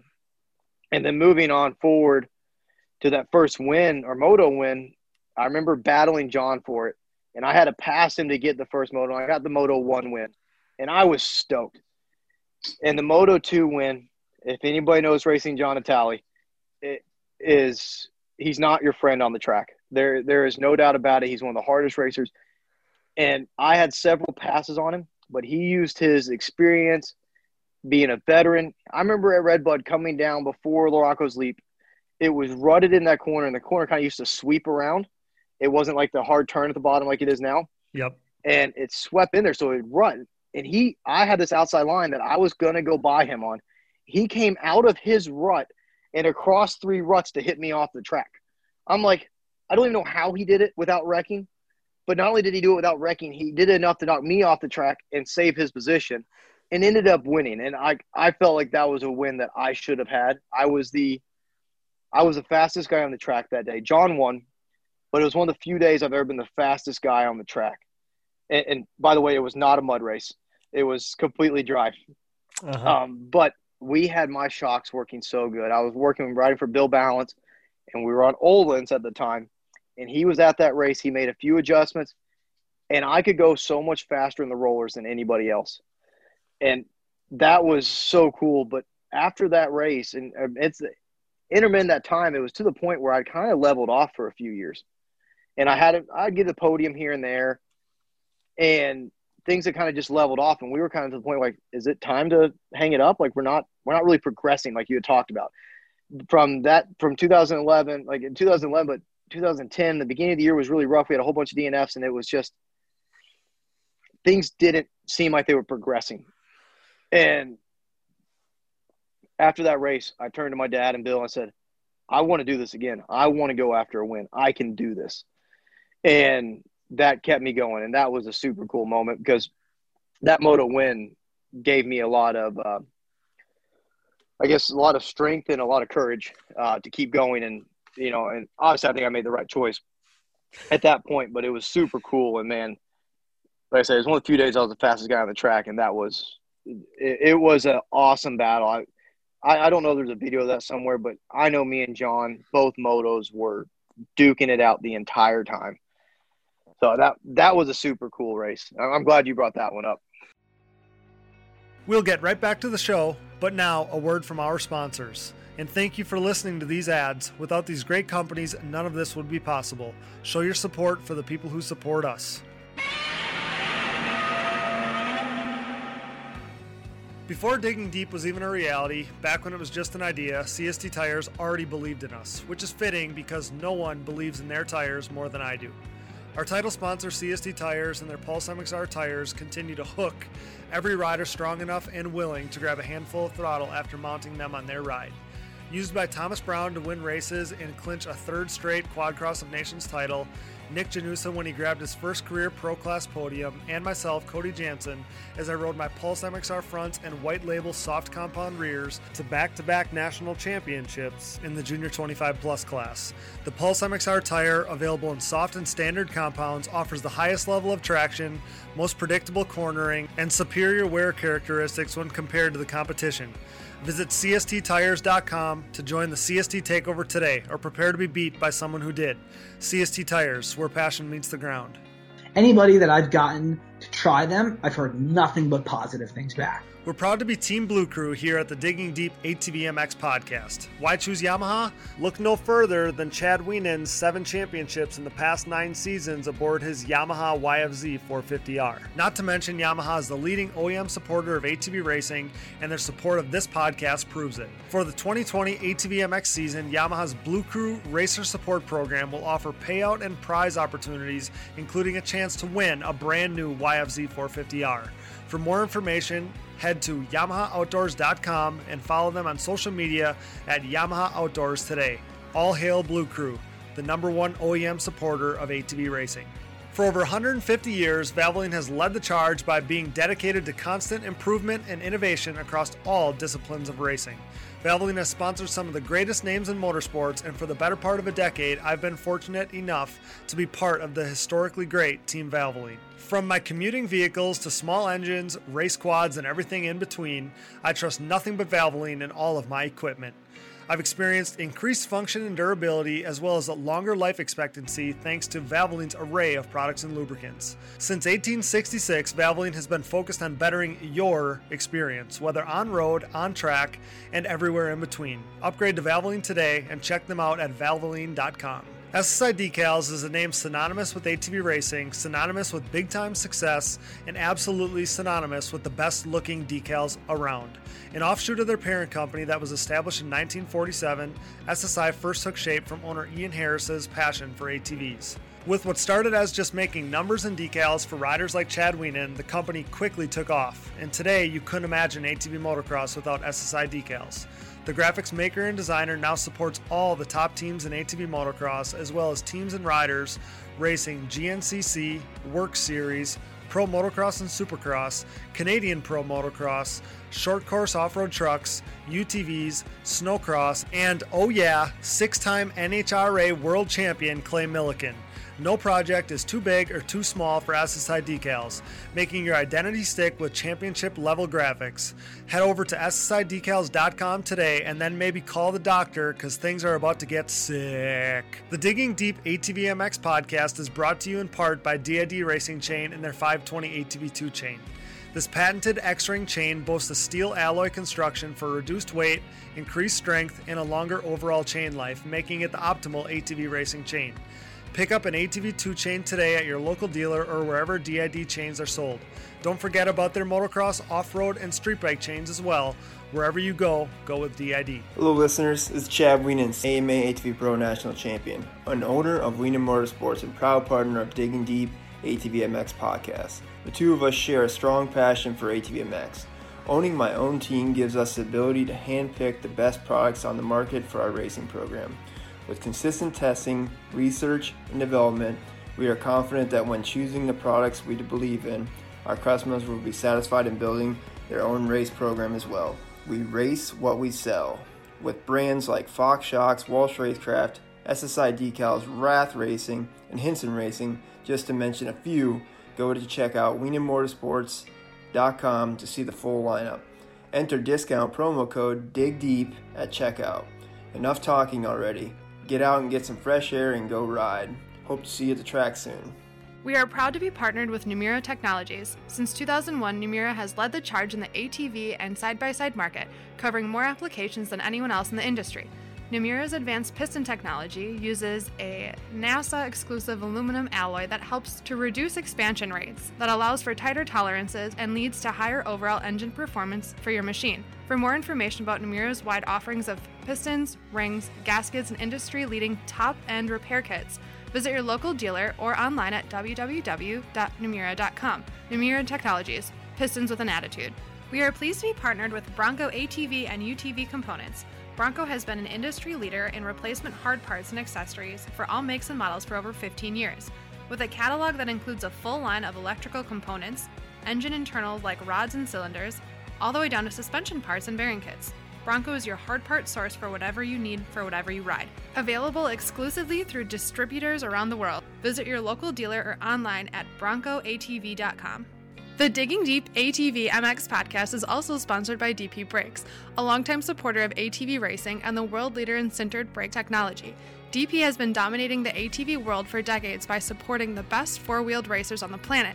2020 is no different, with an impressive lineup including Joel Hetrick and Phoenix Racing Honda Team, Cody Jansen and his Junior 25+ National Championship, Baldwin Motorsports, Nick Januza, Wesley Wolf, and much more in the ATV motocross. In GNCC Racing, DP has 16 of the top 17 pros heading into 2020. This includes the champ Walker Fowler, Bryson Neal, Chris Borich, Cole Richardson, Jared McClure, Adam McGill, and more. These riders continue to appreciate the high performance and impressive durability that their DP brakes have to offer, products that ultimately help place them on the top of the podium. Available at www.dp-brakes.com. Purchase at your local dealer or message us for the contact info today. What are you waiting for? Join the best ATV riders in the world on DP Brakes. Forworks Carbon's innovative lightweight products include top-notch seat covers, carbon fiber, and plastic hoods, gas tank covers, exhaust shields, shock guards, and much more. Whether you have an ATV, UTV, or snowmobile, Forworks has the goodies that will improve your ride and make you salivate. We trust Forworks for increased function and a sexier look, and you should too. Forworks Carbon, always working hard to bring high quality and innovative parts to the market. Check them out today at fwcarbon.com. Just like the sport of ATV motocross as a whole, our Digging Deep community is brought together by the love for racing that we all share. Our sport is compiled of many great people, and leading that charge is the Launderville family at Launderville Steel Enterprises and Concrete Supply. This racing-owned family business is a steel and concrete supplier serving the entire United States. Launderville Steel is a full-service steel supplier of new and surplus steel, aluminum, and stainless steel products, headlined by their 4130 chromoly tubing and plate used in the building of chassis for ATVs and UTVs, off-road truck racing, late model dirt and pro tractor pulling series, drag racing, and more. Launderville Steel loves their racing just as much as we do, but don't forget about their concrete division as well. With over 25 years of experience, the Concrete Division can supply everything you need to complete your next business or personal project. Their central Midwest location enables LSE to easily serve customers across the United States. For a quote, additional info, answers to more of your questions, or to talk a little racing, head over to laundervillesteel.com or give them a call today. We are proud to be partnered with yet another racer-owned company. Thank you, Launderville Steel Enterprises and Concrete Supply. We are proud to be partnered with Gript Gloves. Gript is an ATV rider-owned and operated brand with the rider in mind and the goal of keeping costs affordable. The Michigan-based family operation recognizes riders' desire to showcase their identity. Owner David Payne's love for eccentric colorways and crazy patterns shows in his product, something not often found in the work of big manufacturers. Here to push stereotypes and limitations, Gript's drive is to produce a glove with cool colors and designs that won't break the bank. With comfort and quality as key motivators, the family affair is constantly working on the next more innovative and improved glove. Get a grip on life, join the Gript movement, because no one wants a bland glove. Check them out today at griptgloves.com, that's GRIPT gloves.com, and use discount code DIGGINGDEEP10 to save at checkout. If you were to guess, on average, how many days people in the U.S. have to wait to see a doctor, what would you say? Americans have to wait around 29 days to see a doctor in major U.S. cities. And if you're dealing with a condition like erectile dysfunction, you want treatment ASAP. That's why our friends at Roman have spent years building a digital platform that can connect you with a licensed doctor in your state, all from the comfort of your home. Roman makes it convenient to get the treatment you need on your schedule. Just grab your phone or computer, complete a free online visit, and you'll hear back from a U.S. licensed physician within 24 hours. If the doctor decides that treatment is right for you, Roman's Pharmacy can ship your medication to you with free 2-day shipping. You also get free unlimited follow-ups with your doctor anytime you have questions or want to adjust your treatment plan. With Roman, there are no commitments and you can cancel anytime. So if you're struggling with ED, go to getroman.com/digging for your free online visit and free 2-day shipping. That's getroman.com/digging for your free online visit and free 2-day shipping. We are also proud of our partnership with Factory 43. Factory 43 was born in 2007, making Nerf bars for the Suzuki LTR, Honda TRX 450R, and Yamaha's YFZ 450. The brand soon added bumpers and grab bars, and for years now has offered parts for all sport quads. The racer-owned company strives to offer a quality product that installs easy, looks good, and holds up over time. For 2020, Factory 43 is the aluminum parts choice of the Phoenix Racing Team, providing riders like Joel Hetrick, Jeffrey Rastrelli, Chris Borich, and Grayson Eller with the motocross and cross-country versions of their Evo Nerf bar and MX-style front bumpers. Head over to factory43atv.com to see their full line of products. Thanks to Factory 43. We are excited to dig deep with the support of Bikes, Trikes, and Quads, LLC. Celebrating their 10-year anniversary this May, the company was started by former racers selling three-wheeler parts out of a barn in upstate New York. Through hard work, accompanied by offering great service to their customers, BTQ LLC now has over 40,000 new and used parts in stock. But they haven't forgotten their roots, still offering used OEM parts for three-wheelers, dirt bikes, ATVs, and side-by-sides. Parts are in stock and ready to ship with delivery within 3 days, including free shipping on orders over $50. Use discount code ATVMX at www.btqllc.com for $10 off orders of $50 or more. We're grateful to have Bikes, Trikes, and Quads LLC digging deep with us. Support our industry's grassroots businesses. Thank you, BTQ LLC.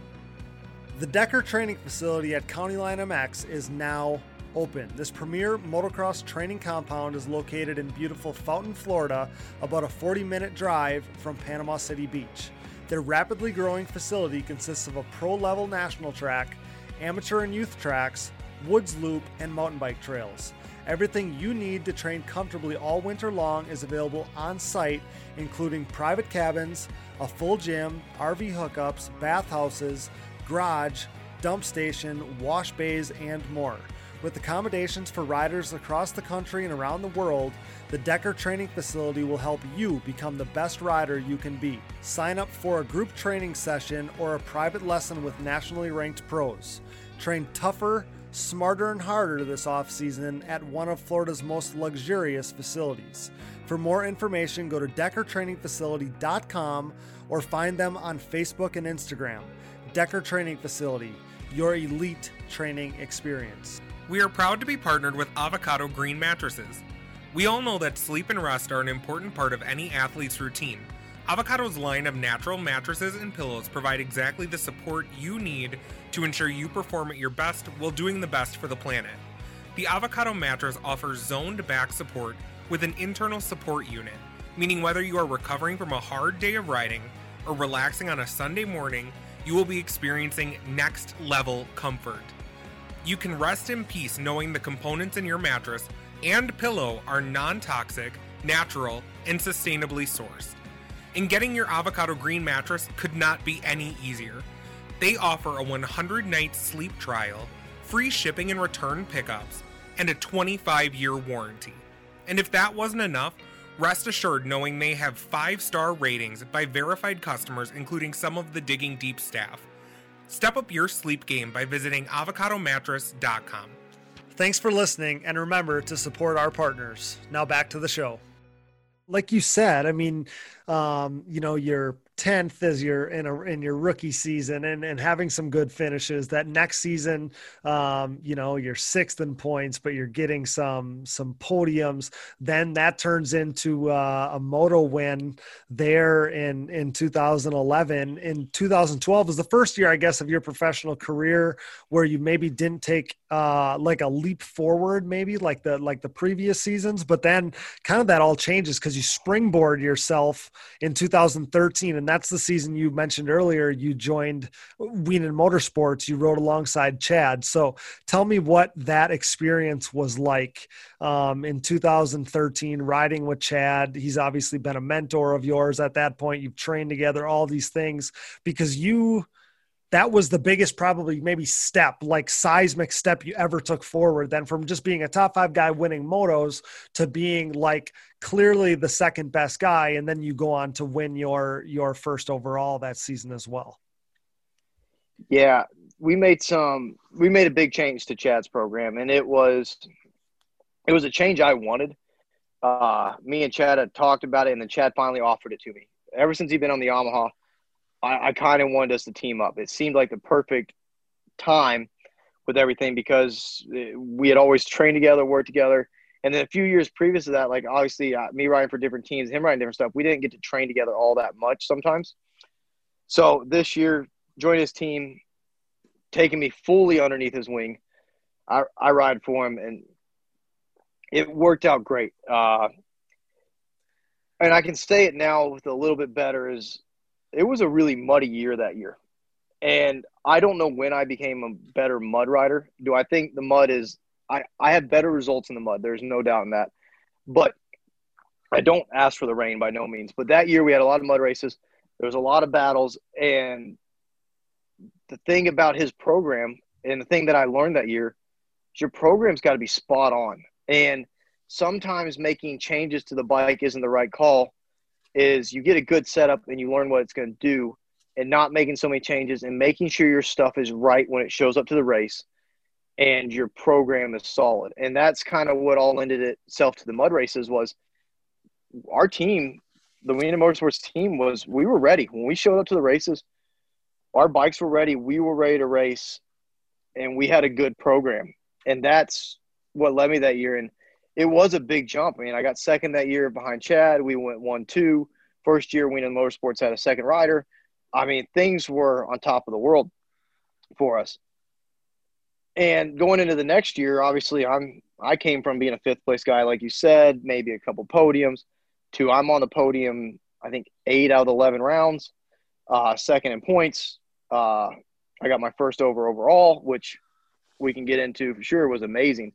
And that season was huge jump forward. And then, like I said, that was my first overall, and I don't want to skip over that by no means because that weekend was unbelievable. It has the front flip that everybody remembers me by.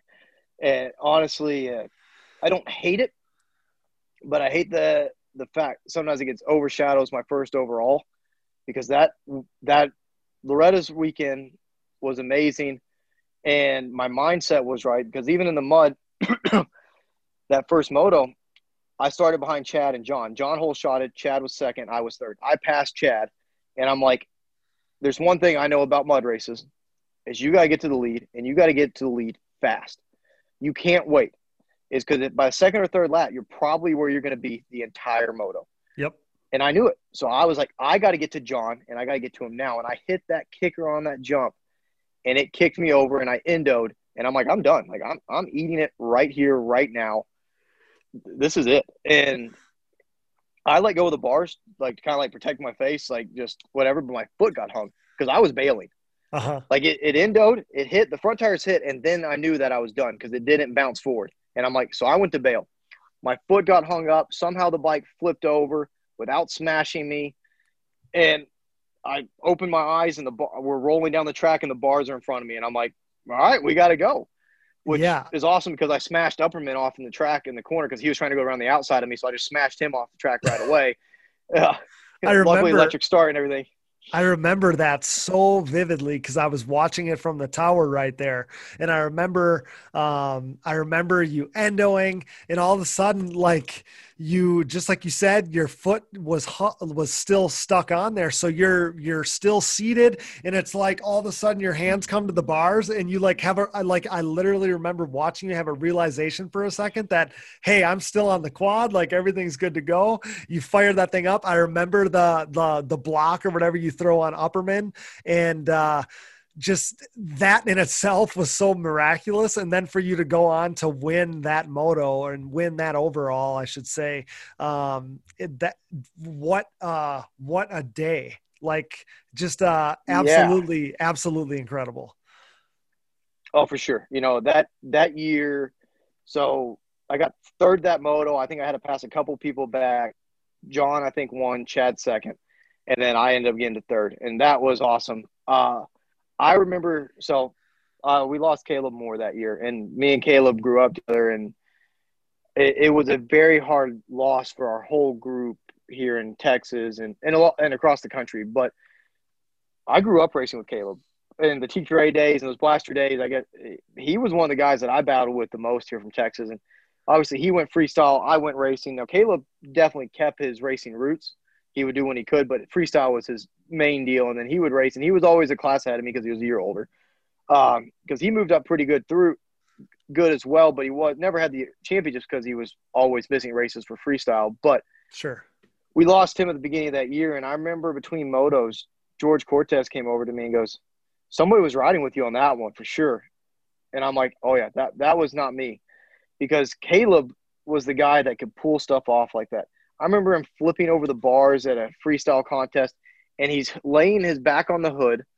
His hands are still on the bars behind his head, and his feet are underneath the bike, and the bike is still running, pushing him. So he digs his toes into the ground to stall the bike out, and he rocks away from it. And then like there's story after story of like that, the stuff that Caleb pulled off that like just mind blows everybody. And me racing and being so much part of it, it was like, that was definitely something that I felt like Caleb was there with me in that flip. And the second moto, I don't remember how the start went, but it ended up being me and Chad out front, and me and him were battling hard as all get out. And Chad came so close to passing me in the last corner on the last lap, but I was able to squeak. I mean, like I only had half a bike link on him over the finish line, and I launched it off the track. And if he probably could have launched off the track, but his angle wasn't right to launch off the track, it probably would have been even closer if not given him the win. So it was amazing that season. And going into the next year, we stayed with the Wiener Motorsports team. But that Chad teaching me how to run a program, what to do, all the effort you need to do between the races, not only to yourself, but to your program and your bike, it took me to a whole new level in multiple ways. So that's the second or third or fourth time Chad himself took me and my program to another level. And I continued on with that. In 14, things were heading downhill in the ATV MX world. And I guess I'm going to lead into 14 and then on, unless you got any questions on that year, Cody. No, I mean, more than anything, I was just going to say that had to have felt like a finally moment for you to win that overall, because it had been kind of 5 long years at that point. But you're kind of going exactly where I was going to go, because I assumed that you took a lot of things from being with Chad for those years, riding for Wiener Motorsports, that you were going to use in the years to come towards your own program. But you can keep on plugging, because you're going exactly where I was going. Perfect. Yeah. I mean, it was huge. It was one of those deals where I turned to my dad and said, we finally did it. Yeah. We finally won. So that was cool when we won that Loretta's race. But then in 14, everything stayed pretty consistent. The big change-up was Joel Hetrick. He started finding his own, and he started becoming consistently more faster. And his program, I don't remember what it was or whatever, but he was more consistent up there because I think even in 13, I think he had races where he beat me, but he wasn't consistently up there. It was here and there. And in 14, he really started putting his program together. So that was the biggest change. So me and Chad didn't go 1-2. I won one race that year. I think I won, if I'm not mistaken. Yeah, I did. It was one of the few times that I was the fastest guy on the track, I feel, or won. I won Walnut that year in 14. Yep. And it was dry. It was not muddy. It was a sand track. And me and Chad actually talked about this the other day. I guess he had somebody question him about me, and he said, what was my best race? And he said this race, and I would agree with him, is that this race or one other race is heads up. I don't remember if I started in front of him or not, but he was behind me in a sand track at his home race. I won Walnut that year. We went 1-2, and the best thing is it was Brandy's first race ever coming to a race, and us kind of like I don't think we were even officially dating yet. We were just talking, and she flew in, seen me, and hung out, and that was that weekend I won at Walnut, and that year was the big thing because that was cool. That race itself was really cool because it was heads up. I think I got second the first moto or third, and the second moto I came out and won. So that was super cool. But the biggest thing about 14 is that after we went 1-2 the year before, my pay didn't increase into 14. And I'm getting older and I'm expecting a little bit more. And is the big reason is my pay didn't increase, and it kind of started forming a little tension between me and Chad just because I was expecting more out of the program as far as me being a top guy, because when I came to the program, I wasn't a top guy, and there just wasn't enough room in a program for two top guys. And it's Chad's program. So I look at 15, I'm like, I need to step back out on my own. So after that great season and us getting third, and it was still a great season, podiums, another win, it was super cool, but I needed to step out, and I didn't change a lot of sponsors the next year, but what I did change, or what big change is that since I was running my own program, my own pro tent, I was running my own team out of it, all my sponsors that were with Chad were willing to do the same they were for me there, if not more. It's like their budgets grew because I was on my own deal. So I was able to get paid more for running my own program than being under Chad's tent, which is fully understandable. I don't think Chad was stealing any money from me or anything like that. He did everything he promised me. It just was – they're just – the sponsors, because we were a team, wasn't as valuable as each of us as individuals. So stepping out, it was a great part. I learned a whole bunch from him. He taught me how to run a program, but I was able to make more money and get more salary with not being with Chad. So that was a big decision on my end to step away from Chad because we had so much success there. And I believe it was Millville that year I won. And up to that point, like I got a few podiums and stuff. But I was like, I need to win to kind of clarify that I did not make the wrong choice by stepping away from Chad's program, that I can still run this good program. Sure. And I remember Walnut that year. It was funny because I was faster than Chad in the rollers. It's the moto, whatever it was, is on the other side of the track, the harder pack side, he would catch me. In the rollers, I would pull away. And that, as we all know, that does not happen very often. No, so not with Chad. No, not at Millville either. Right. And on that side of the track, I'd pull a gap, and then on the other way, I'd pull, and he'd catch me back. And he had like this line where there was a split lane before the finish, and he was like jumping across the split lane, but nobody could tell me to do this when I was out front. And everybody, like, it was nerve-wracking because when I'd come into the rollers, I'd hear him behind me. And when I leave him, I'd have a gap. And then every lap, it was the same thing. So, but that was like a clarity to me that season was big because it was stepping out of me winning that moto. That was a big sigh of relief that I did not make a mistake. Well, and even that I could still do this without having Chad. Of course. And even in the years with Chad, kind of previous to that, that's when you kind of started being that top 5 lock. And that kind of went on for the remainder of your career, even when you branched out by yourself. And now you're talking about winning these races and kind of proving that you made the right decision, but you finished in the top 3 in points every one of your last 8 seasons except for one, and that must have been the year after the year you were just talking about. I think it was 2016. You must have got hurt that year, right? I couldn't remember that scenario. Yeah, we went to Monster Mountain for the first time, and they had that big uphill triple. Yep. And everything was going the same. I was same position as I normally was. It was all really close to everything. All my last few seasons were similar as far as speed, and Joel and Chad were the best. Me and Jeffrey were 3rd and 4th. Okay. But everything was kind of status quo. Up that uphill triple, my bike fell out of 5th gear on the face, and I endoed into the backside of the landing, flipped up, and I messed my hand up pretty good. I raced the second moto, kind of, and then I did 2 more races after that, but something in my hand, and hand wrist area, something I still don't know what today is. I had multiple doctors, multiple x-rays. I think I did an MRI, and everything gave me different results. You have a bruised bone, you have a shattered bone. We're going to do surgery. We're not going to do surgery. And finally we got the MRI, and they're like, man, it's just really badly bruised. And we finally decided to take Unadilla off. And then we had a short break after that and give it a break. And we ended up taking Unadilla and Loretta's off and letting my wrist heal. Okay. Because I couldn't come into a corner and push on that wrist. My right wrist there was no pressure with it. Like, I couldn't squeeze the grip good. I couldn't squeeze the brakes. It was just, I was still racing and doing okay, but it wasn't what I should be or what I knew I could be. And that was tough because I had never missed a moto before that. Like, as far as physically or anything like that, as we'd had DNFs, but I never missed a moto. And this is, I think it might have been 17 was when this was, or 16, maybe 16, right with 16. It was 16. Yeah. Cause I remember. Okay. So go ahead.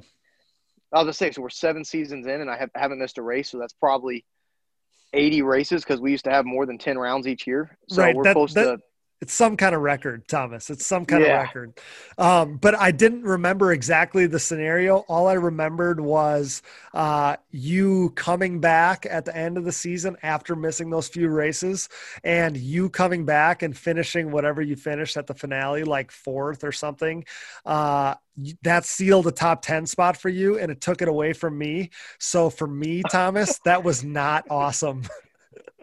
Oh, I'm sorry, because that was what we had at the Soaring Eagle the first year as our last round, right? Yeah. Yep. You're exactly right. So we skipped there, and I came back to Soaring Eagle as my final race. Yeah, no, man, that sucks. Yeah. Oh, man, that does suck. Because, it was good. I mean, and if you would have had Soaring Eagle not a month after the season, it would have helped you out a lot, because it probably would have kept me from competing at all that year. Right. Oh, yeah, it is what it is. I had completely forgotten about this until I'm kind of like looking at the years, and I'm like, man, what happened in 16? And I look and I see where I finished, and I see where you finished, and then I see your last race of the year. I'm like, man, son of a bitch. But that's awesome. Yeah, but no, it was the most impressive thing of that was that, like you just said, after all those years, and it's even stemming back to being younger, not even just as a pro, but all those years of staying healthy was amazing. And I think that had a lot to do with the career that you put together as a whole. I mean, in the last decade here, you etched out a career. I've already told you this. We said it on the podcast, but I believe it squarely puts you inside the top 10, ATV racers of all time, with upwards of 50 AMA ATV Pro Class podiums. You had those handful of wins that we talked about. And throughout that, you were the consummate professional week in and week out. I know from some comments you've made that it all kind of blurs together, at least the last handful of years, because it was so similar. But the career that you put together is amazing, and your lack of missing races because of injury is unprecedented. Oh, I appreciate that. And I knew that, like we talked at the beginning of the podcast, that weight got lifted because I knew that I had been very fortunate. And even with the races I missed in 16, I could have still raced, but I was losing championship points. And at that point, nothing to take away from your top 10, but I knew my goals were top 3, if not better. And those goals, I wasn't healthy enough to achieve those goals, so I knew I needed to take time away.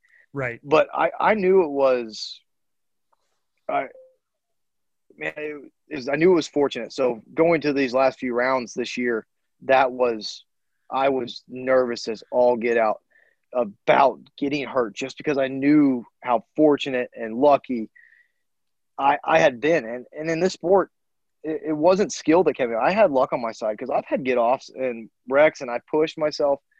But for me not to have that big injury or that big get-off that takes me out, I had been fortunate and lucky and all the same, you know. I was gonna say, I mean, you rode for the entirety of your career with so much aggression, right? Like you can just see it in your riding style. You have this aggressive, you know, attack position riding style that so few have. It was never for lack of aggression or lack of like taking chances, because you said you were only thinking about that at the very end of your career. You just like it. I don't know if you call it luck or whatever. I don't necessarily always believe in luck. I feel like you kind of make it, you make your own luck or whatever, however you want to say it, but it all worked out that injuries just never were a part of your career. And that's a pretty amazing thing to say. Oh yeah, I'm fortunate. And like you said, it was never a fear of nothing, because one thing I did pride myself on, and me and Chad get into it a little bit here and there, was I always wanted to jump stuff first just so I could claim it. Okay. And this has been going on for, you know, probably 5 years now. I think since Creamer, basically since Creamer left, and maybe even a little before Creamer left, you know, Creamer was the guy that jumped stuff, and I wanted to be that guy. And I don't know if I even really wanted to be that guy, but then all of a sudden I became that guy. And then it was always a goal. Like, I'd get mad when we go to a practice track and Chad would jump something. He's like, I did that lap 2. I'm like, I did it lap 3. Literally this year we went to a little light track in Iowa, Hawkeyes Downs, I think. And Chad jumped this one thing. Yeah, it got rained out, and he jumped something I didn't. I didn't know you could jump all the way over this. And then at south of the border, he jumped over that little deal before me. I'm like, what the heck? Like, this ain't going down like this. But all the other years, it was always something that I wanted to do. So, like, I knew that, like, it wasn't fear and, like, taking it easy. It was luck to me that I didn't get more hurt. Okay. Well, it's funny to hear you talk about the jumping thing, because I remember one of the times, I think it must have been when we had Team USA together, but Joel made the comment. He's like, I don't jump anything first. If Thomas jumps it, then I'll try and jump it. But before that, Thomas is our crash test dummy. So it's funny to listen to the differences and the dynamic there, where you and Chad want to out jump each other first. And Joel says he was going to sit back and let you try to jump things before he would even think about it. Yeah, I mean, I'll tell you what, is I jumped a lot of stuff that nobody else jumped at races before. And a lot of people don't know it because I'll only jump it once or twice in practice, and I'll save it for the race. But then, like, the race line won't come in and won't be able to use it. But twice this year, I had something I jumped that helped me. At Aonia, I jumped that triple that several guys jumped, but I did it several times in the race. But in qualifying, I did it quite a few times because it was no secret that some people were going to do it. And I made a pass on Hogue there, which was awesome because my future father-in-law, Bill, was there, and he saw me practice. Like, why do you keep jumping that? The inside's faster. If you go outside, somebody's going to blow across, and you're not going to do it. I said, I guarantee I make a pass there. So I made sure that I made a pass there that weekend. Okay. Just to prove him wrong. And I was able to tell him after the race, like, do you see that pass? And then the biggest one, and one of the proudest things of me jumping something that nobody else jumped, was that quad at Muddy Creek in the bottom.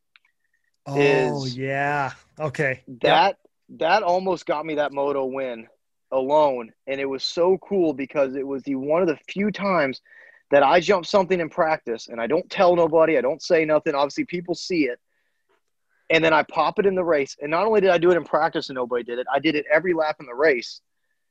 And Chad did it later on in the first moto, but it was something that actually finally me doing this extra stupid thing that probably didn't need to be done actually helped me out for once. So that was a super cool moment this year that, yeah, it would have been awesome to get that first moto win and stuff like that. But that jump alone was super cool because it wasn't hard. Actually, I thought quadding it was easier than tripling it. But it finally worked out for me. I'm like, all these years of doing stupid jumps that nobody else does, I finally able to do one in the moto that actually helps me. Okay, so and that was cool. Prior to the pro racing or whatever, I remember thinking to myself when I'm on the racetrack, I'm like, somebody's going to quad this. And you were obviously the first one I thought of because this is this little, I've heard enough of this banter about you being the first one to jump things at this point that I know you're the guy. So to see you do it, and then I don't even remember if Chad did it in the first moto. I know he did it in the second moto, but you were the only two guys in the pro racing that I remember doing it. So for you to kind of start that, like nobody was going to jump it if you didn't, put it that way. So it was pretty impressive. And those were some of the memories I think too, that I take away the most from this year. But I mean, something I guess we haven't touched on yet, and I'd be remiss if we didn't, is you saved some of, talking about your best efforts, you saved some of your very best rides for your 3 years of representing Team USA at the Quad Cross of Nations. So we've talked about this in length at points in previous podcasts, more specific directly to the Quad Cross of Nations stuff, but tell me about how much you enjoyed being part of those Team USA squads, and how you were able to basically save your very best for those overseas races.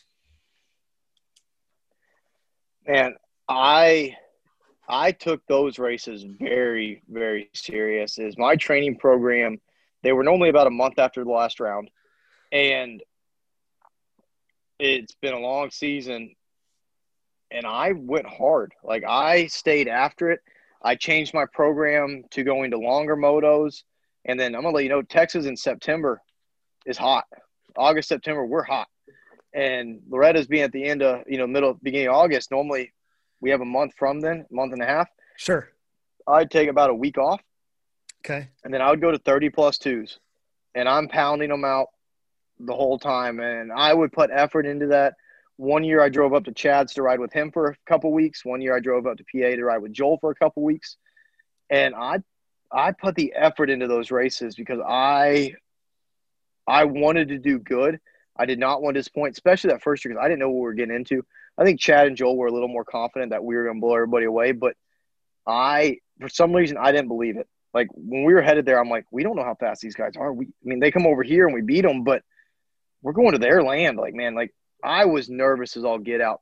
And like we kind of talked about earlier, it's when I have confidence, I don't do as good. And every time we went overseas, I was nervous about something. And I don't know if the nervousness makes me focus more or what, but man, I do feel like some of my better rides are over there. It plays to that first year on the hard pack track, we are quite a bit better than the European riders. They're very talented and stuff like that. Nothing taken away from them, but our hard pack skills are a little bit ahead. So that first year was awesome. And we would have it would have been a very solid race. We had some things fall in our favor, and then obviously Joel blowing up did not fall in our favor. It helped me go 1-1, but that race isn't about any rider going 1-1 or anything like that. It's that score. And last year we were finally perfect. We had that perfect score. Yep. But every year there was something going on. The first year was the unknown of how fast they are, how good are we, how good are they not. What's this longer moto going to be like? And then the next year was the first year in the sand and the tight one. And then the third year was a little bit more relaxed coming into it. But this track, the third year was the nastiest track I've ever seen. And I remember coming off the sight lap because I didn't do what I was Moto 1 and Moto 2. And I came off the sight lap for Moto 2. Moto 1 was rough by the end of it. But Moto 2, I came off the sight lap, and that track scared me. I'm like, no. Like, I remember Mark coming and said, "How's the track?" that is the gnarliest thing I've ever gone around in my entire life, is what I told him. He goes, worse than Redbud? I'm like, Redbud's roughest track is maybe as smooth as the smoothest section out here. Oh like, my it doesn't hold a gosh. candlestick to this. And that extra little element, I think, allowed me to focus and nervousness. So that race always scared me, and I always put the effort in. And, man, I just knew that we were going over there to represent our country and prove that we're the best. And that means something to me. I know in other podcasts, and I've said it a lot, is that was big for me. So going over there was always a big deal. I think it took me out of my comfort zone a little bit, which evidently helps me. And the other thing is that race is all about consistency. And granted, I'm sure the second moto in Denmark, both Chad and Harv will argue with you that I was riding over my head and riding like an idiot, along with Brandy's old man, Big Bill. But it's all about riding consistent and smart in a long moto. And all those things, I think, are some of my strong suits. Being the fastest guy is not. But consistent, being strong, and enduring a long moto are what I like. And that's what those races were. So that was super. I think that stuff lends its hand to me. And, man, it was super cool to be a part of that. Something this year I wanted to do to end the careers. I would have loved to have announced my last race at the final, and then hopefully I've been chosen for Team USA. And at that point, Team USA would be my last race. And that would have been my ultimate sign out. And that would have been really cool. But I'm ultimately proud of the whole career. And then the Team USA stuff was a dream of mine and Chad, because we would watch the dirt bikes, and Chad and Harv made it happen. And I'm grateful that we get to do it. I hope it's a tradition that goes on. Chad gave me, he gave me some crap the other day. He goes, you're retired now, but you always said if Team USA called, you would line up. He said, you might not have raced your last race. I said, man, if y'all call me, y'all are in rough shape, but I'll do it. I was like, y'all better give me a heads up, and I'm riding your bike because I'm going to sell everything. And he said, all right, I'll keep that in mind. So I don't think I'll ever get the opportunity again, and nor should I. But if some crazy world we get like the dirt bikes where somebody needs to be called, I would do it. But that race deserves to send the best riders over. And I guess with me saying that and me not ever going again, realistically not ever going again, as much as we like to joke about it, is that race. And I would like, I guess I want to get my opinion out there, is now that I can say it, that I'm not going to get chosen, the three best riders, not the three fastest riders, the three best riders need to go.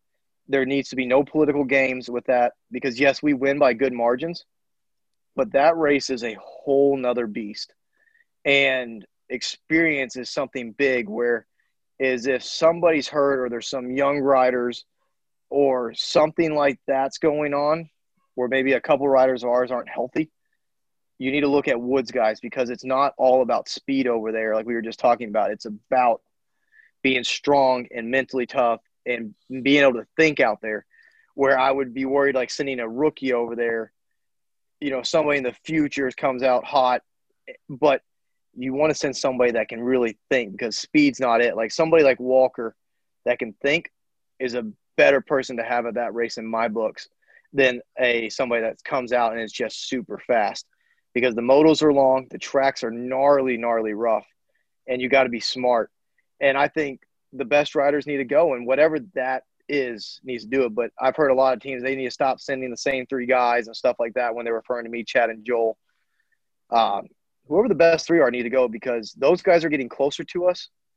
And we've been just one mistake, one bad race from not winning that thing several times, because for us, as easy as it seems to get, 5 or 6 motos in with good results, it's been hard. Like, we've been close a couple times to not getting 5 or 6. I mean, even last year, Chad got DQ'd from that last moto because he got turned around and cut across part of the track. None of us would consider it cheating, but because we have the spotlight on us, Yep. If one other time we had made a mistake that day, one other DNF, one other chain breaking, we would have lost last year. It would have went from a perfect score to losing. And that's that. I will say that, and this is a good platform, and I'm using it to talk right now. So yeah, go ahead. Following the platform, Cody. Yeah, there you go. We need to send the best riders. It doesn't need to be a political game. Whoever the best riders are, and I trust Harv and Baldwin to make that decision. And once again, I'll clarify, not the best rider's not the fastest. And a lot of times those two coincide inside, but sometimes not always. And so whoever Team USA chooses, they choose it based on that. And I know Harv and Baldwin, team manager and AMA representative, they put a lot of effort into that. And I think they do a great job running that team. So whenever it comes time next year to send a team, I look forward to seeing who they choose. And I know that they'll choose the best riders, and that'll be the greatest. But if those same riders go 5 years in a row and we're still winning 5 years in a row, there's no need to change it up, because if you want your shot, you got to become one of the best. Absolutely. I think that so many of us take so much pride in what you guys did for us, representing us the way that you did. I mean, I think people on the inside aren't like, hey, we should send some different guys. Like that's not how anybody, and you know this, but it's not how anybody on the inside feels. So I feel like maybe you should be added to that list, because I know that you're still you have so many friends in the sport and stuff still. You're still going to be in the know on what's going on. So maybe you need to be one of the guys that are helping make that decision. And like you said, hypothetically speaking, maybe they come knocking, maybe they need a rider. I remember, years ago, Magic Johnson, whether it was the All-Star game or the Dream Team or whatever, like they needed a guy. He comes out of retirement and he slips right in. So maybe that's something that we need to think about, doing for the future. Maybe you can be back in the mix for Team USA. It'd be cool to see. But, I hate to think of it as an ending of an era, because you top three guys were a lock for those Team USA spots for so long. But we're getting to that point in the episode where I think, I'll always remember you as Captain America of the Quad Cross of Nations teams, those performances over the years. But if I were to ask you how you want to be remembered, what would you tell me?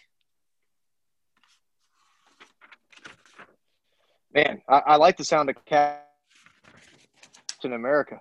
I love to be remembered for the Quad Cross Nations races. I guess for me to is what I'd like to remember is just the top guy in the sport. I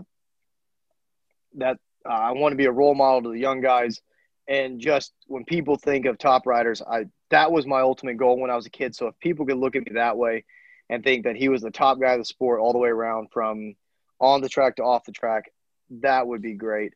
Ultimately, that answers your questions. I just want to be considered one of the top guys, and that's what my goal was, and I hope I achieved that. And that's ultimately, I feel I have, and I guess that's what really matters. But at the same time, I hope that others feel that same way, that I achieved that. And I hope my I'm going to use the word legacy, but that's not the right word, but lives on, for further down the road. Then, you're only as good as your last race, is the way we all grew up racing. And I hope what I've done lasts a little longer than that. Well, you definitely achieved being a top rider in the sport. There's no doubt about that. But I think your legacy is going to live on for a long time. I mean, you, just the person that you are. And I remember I have some of these visions even this year of, whether it's, helping downed riders, or, infamously, being a flagger or helping the flaggers, or doing some of those things that so many people remember of recent years. I think that you were just such a great ambassador for the sport for so long. I feel like that's going to last for a very long time to come. So I don't think that you have to worry about being forgotten or anything like that, because I think that you always have a home here in ATV racing. And just like you and I talked about at the beginning of the episode, some of those older names that you and I remember like they were yesterday, people are going to think of, you are that guy. You're that guy to so many people, so much of the sport, that for years and years and years to come, they're going to remember you. And I think that, it's sad, but so much of life for us in general, it's like you don't appreciate it until it's gone, and it's going to look weird when you're gone, but your legacy is going to last for a very long time to come. I appreciate that. And you talk about them older riders. One thing I think is cool, and hopefully this hopefully I can be this for somebody down the road. Shane Hitt commented underneath like my retirement post or stepping away post and said legend. Like Shane Hitt is that guy for me. Like somebody I looked up to and somebody I've got to hang out with here in recent years and somebody I got to know, but he commented underneath my post and said legend. And that, dude, I can't tell you, like, I came in like a little kid and showed Brandy, look, like, that's Shane Hitt. Like, that's the man. Yeah. That's somebody that my dad pointed out to me. That's how you ride a TT track. And points to Shane while he's going around the track. You hear his clutch? That's how you do it. And I'm like, oh, my gosh. Like, yeah, like I could hear it. Like, that he's winning the pro class by seconds. And that's hopefully, I guess, as an example, that's what I want to be to somebody, is that somebody else that they can see. And if I comment on somebody down the road, that they get as happy as I was. Well, you've already achieved that, because I know that exact feeling that you're talking about with those guys commenting on your stuff and whatever, but that's what people have got even from you already. But whether it was a little kid getting a high five from you or, talking to a little guy on the gate or whatever, like that's what you've been for those other people. And that's going to go on for years to come. So again, you've achieved clearly being a top rider in the sport. And I think that you've been a role model for so many people for so long that there's no doubt in my mind that you've achieved that goal. No question. Awesome. Well, I hope so. And I appreciate that, Cody. That means a lot, it really does. Well, you're like I said, your legacy is going to live on for a long time. So before we finish this thing up, we have a few fan questions to get to. We've covered a ton of them already, so I've kind of been crossing them off as we've kind of talked about racing memories, scenarios, all these things. But I have a handful that we'll get to. Just a reminder that everyone who sent in questions was entered into a random drawing for 5 Digging Deep hoodies, courtesy of PP Performance Tuning, which, Thomas, that reminds me. So PP Performance Tuning specifically wanted to be on our episode with you and Chad, and it sure looked to me, and I've said this on a number of episodes as we broke down the racing this year and stuff, but it looked like your YFZ 450R is really livened up when you started working with those guys at PP Performance Tuning. So what did working with those guys mean to you down the stretch here in the final stages of your career? Because looked like they definitely helped you grab a gear in this last season or two. So I've been working with Jamie from PP Performance Tuning for probably going on 4 years now. Oh wow! But okay. when he first came on, I limited him because I had ECU guys come in and they build all this power, and my stuff blows up. So I'll be straight up. I didn't trust Jamie because not because of him, because I had motors blow up, and I had learned from my experience that finishing races is way better than having the fastest bike on the track. So I limited him. And then even when I was with DASA, he was doing my tuning, and he could build a map so awesome. But I limited him on RPMs. I limited him on the way he got creative. I was like, just build me a good map. That's all I want, a good map. And then when I switched to Baldwin, him and Baldwin developed a lot, that whole motor and fuel package for me. And when I switched, I said, I learned to trust Jamie, and I was switching to Baldwin, and I kind of gave them the keys. I was like, y'all do it. Like, I actually took a step back. Normally before, when I did all the testing, I'm there, I'm switching out heads, I'm switching out cams. I gave Mark a bike, said, y'all do it. And that first year with Baldwin, which is 2 years ago, I actually did not race my full setup at Daytona. I said, just give me something that's decent, something similar to my DASA stuff, because I just want a good finishing bike, and then we can test after that. Like, let's get through round one. We have a big break, and things were tight. And, dude, they brought me that bike for Texas last year, and it was supposed to get down there early. It didn't, but there was a track next door to Underground. So on Friday, I rode it on the track next door, and I did 2 laps. And I'm like, holy shit, this thing is fast. Like, I came off 2 laps, and I'm like, this is unreal. Like, this is unbelievable. And I don't know if y'all remember Texas 2 years ago, but there was the big triple in the back and the triple up front. Nobody else could make them. I was clearing them every lap. That thing was a rocket ship. Okay. And from then on, my power has been amazing. So between And Jamie is a huge part of that, and I can't thank him enough. And if anybody needs any ECU tuning, contact him. It's pretty amazing what he can do from even off-site. So just because he's in California, don't be scared to use him. He is absolutely amazing and a great guy. So it took me years to trust him. I'll put my word on it. You can trust Jamie to build you a map that's going to be reliable and good, and he can build some unbelievable power with tuning without even touching a motor package, just the tuning alone. So it did liven it up. It kind of bummed me out when Chad asked me for his number this offseason because I knew the step that his bike was about to take.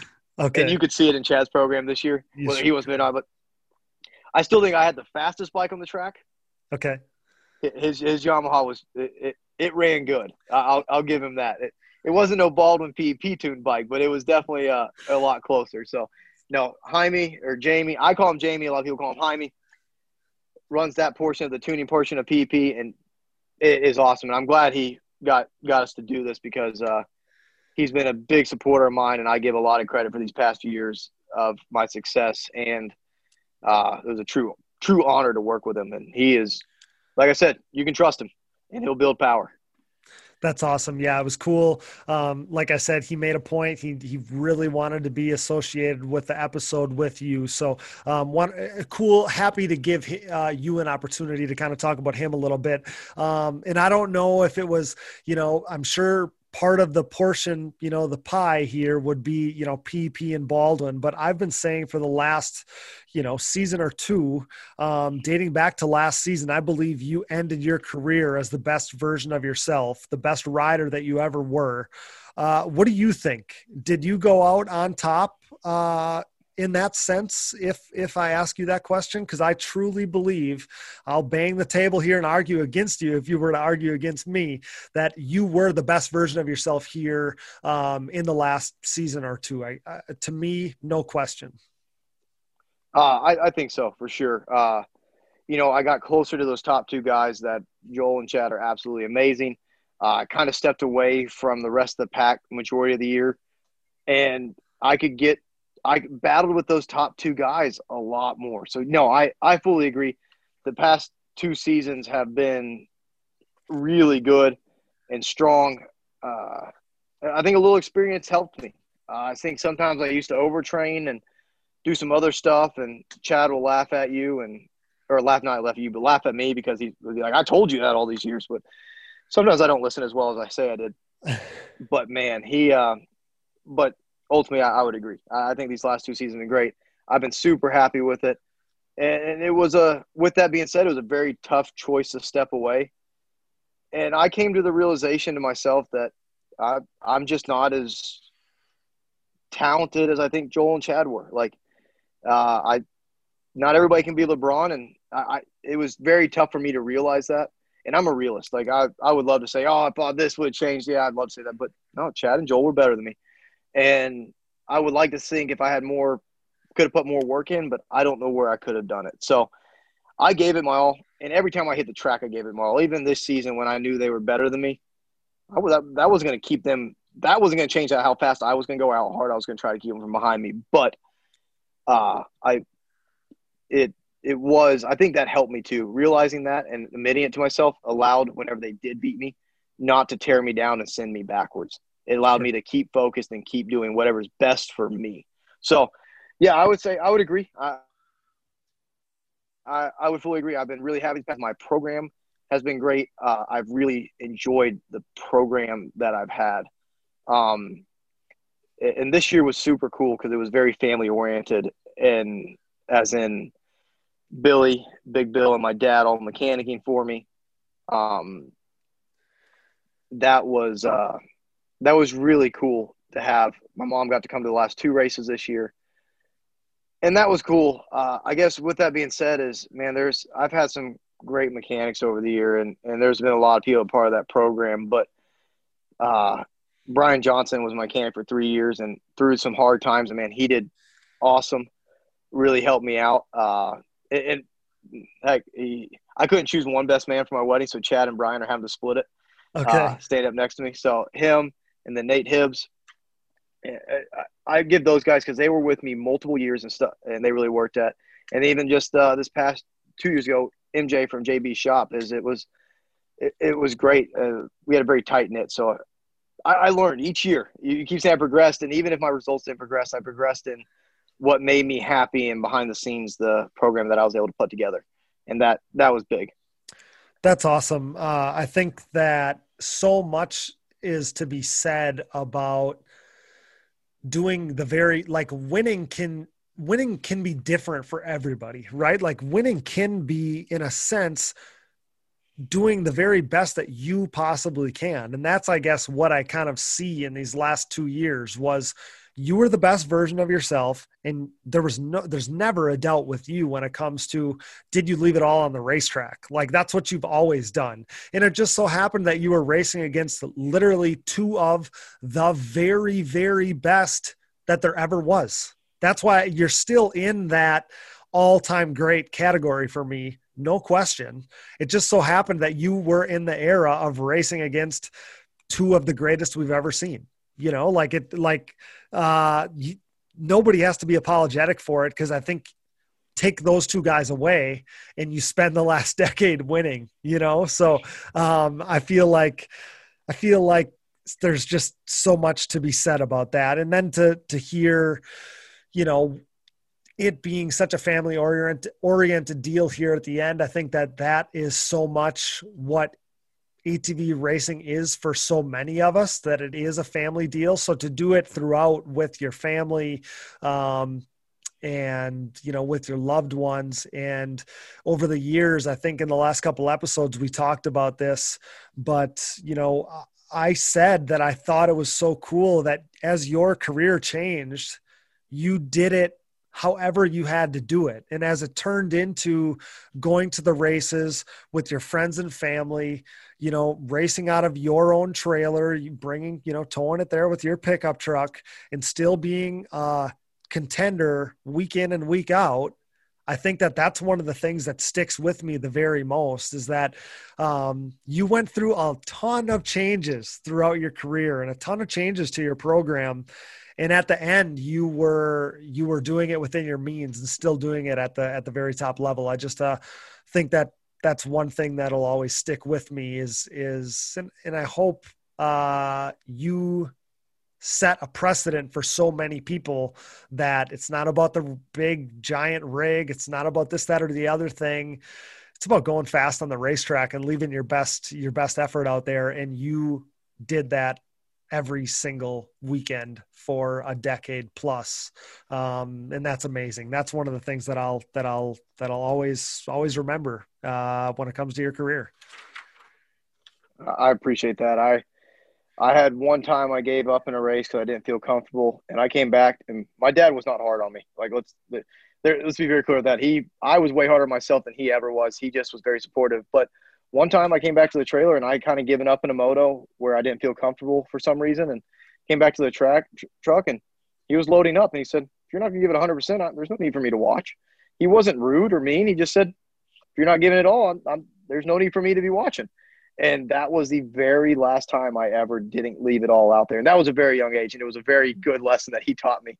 Yeah. But yeah, that was a big part of me, is leave everything out there. And the family atmosphere this is a family sport through and through. And I talk about my old man a lot, and my mom gets left out of this a lot because she was always behind the scenes. My dad was beside me, where my mom was making stuff happen at home. I have a sister that's a lot of people don't know. And my mom went with my sister, and my dad went with me for a lot of years. And my mom worked very hard behind the scenes to run the company when they had it and make sure it was good so my dad could leave, and always supported me. And she was the one who talked my old man into letting me get homeschooled when I was a junior so I could focus. So I want to give some credit to my mom too, because I talked about my dad a lot, but my mom was huge behind the scenes. And then transferring that as Brandy these last few years, as every year she stepped up. And it's been super cool of how the sport, ATV racing, being smaller and not having, I'm going to say not because it doesn't have all the money into it, where it pushes you away from your family. It really pushed my family together. And I think that's super cool. And I think ATV racing does that for a lot. So, you know, I always, the two things we kind of have there is that you leave it on the track, and man, this is family, and I got to give a big shout out to mine for this whole career. That's awesome. And that kind of one of the very last things I had here was, to give you an opportunity to talk about Brandy too, because you and I've talked about it, but she loves it as much or more than you do. Right. So what a team player you've had down the stretch here. Oh, yeah. But to have somebody that loves it and enjoys it and supports it as much as she does, that just fit into the rest of your kind of family togetherness that this has been for all these years. So got to believe that was a blessing for you, especially down the stretch here, and probably helped you be the best version of yourself, like we talked about. Oh, for sure. It's funny because I never wanted to date a chick that raced. Like, I always wanted my personal life to be away from racing, because racing takes over 95% of your life. And I wanted my girlfriend and my significant other to not have been involved in the sport, so it didn't take up 99% of my life. Okay. And it did not work out like that. And I'm really happy it didn't work out like that, because I love Brandy. Yeah. And it'd be cool to hear her perspective on it. And we've talked about it some. But her family did it completely for fun, and Billy got to a pretty high level, but still an amateur. But in the first few years, let's just put it this way, each year she became more and more involved in the program, as it would take. And we look back now, and she's like, I can't believe all the stuff that we do, basically like based around racing and doing our best. Like, day-to-day life was based around that. And each year, in the past few years since she's been living with me and full time, us dating, her being my right hand woman, she took care of so much, and our focus became so in line with what do we need to do to do the best of the races. And she's been a huge step. And like I said, each year, the first year she didn't do very much. I mean, she would help out here and there where she could. And it's crazy is I look back now, and even away from the races is one thing, but even just as simple as at the races, like, my gears get set out for me. She just knows what needs to be done next. Like, she knows the schedule, she knows what's happening, and she's there. And that's big. So Brandy definitely has stepped up these last few years, or every year since we started dating. And it's been great to have her by my side. And it's cool that she used to race. I'll go ahead and clear the air. A lot of people said, why doesn't she still race? And I told her, I said, you can race, and I can give you a bike to race, but there is no way on Saturday I can go to the line with you. And then I got my own riders at that point, and I'm like, Brandy, like, we have our riders. We can't, there's no way I can go to the line with you. You really need to go to the line with the other riders when I can't, all the T-Bron training riders. And she's like, and she knew it. And I don't know if she really wanted to race or didn't want to race, but it wasn't a real option. I said, if you want to race, I can give you a bike, and you can call your old man, and any race he can come to, you can race, because he can go to the line with you and he can support you. And on Sunday, I'll be there all day for you. But Saturday, there's no way I could focus on that. And if you're 2 motos before me, I got to get dressed. Like, I can't be on the line. And so, and it was never a question for us, but I did give her the option to race, but in our situation, it just wasn't really feasible. So it pretty cool, because I know that question comes up a lot. So I figured I'd clear the air. Yeah. I'm glad you did. I think that there's so much that she understands, because she, was a good young racer. Like, there's just certain things that you only understand when you've gone through it. So, I think that there probably is some things that you guys can talk about, or she can relate more than just a typical girlfriend would. So I think that's, cool. But anybody that's went through the kind of racing the pro class and knowing how big of a effort that is, would fully understand that you rely on her and you weren't going to be able to add anything more to your Saturday schedule. So no doubt about that. So what do we know about, do we know anything more about the next stages of your guys' life? Now that the racing chapter has come to a close, do we know more of what's next for you and Brandy? Can we speak on that at all? Can you fill us in at all on that? Well, first and foremost, we get married beginning of December. So yep. It's kind of funny because we get married and then our life starts over. I have decided I'm starting EMT school in January and then hopefully starting fire school in the fall semester. And I'm going to try to become a fireman in Florida. We're looking at moving to Florida shortly after I finish EMT school and making the move to Florida. I love it there. I love the atmosphere. I love the activities. And we have a lot of friends there. We have a great group of friends there. And honestly, I didn't realize the other day is I probably spent more time in Florida over the past 10 years than I have in Texas, just because I spend, 3 or 4 months there every off season. And then during the season, I'm traveling so much that, I'm not home a whole lot.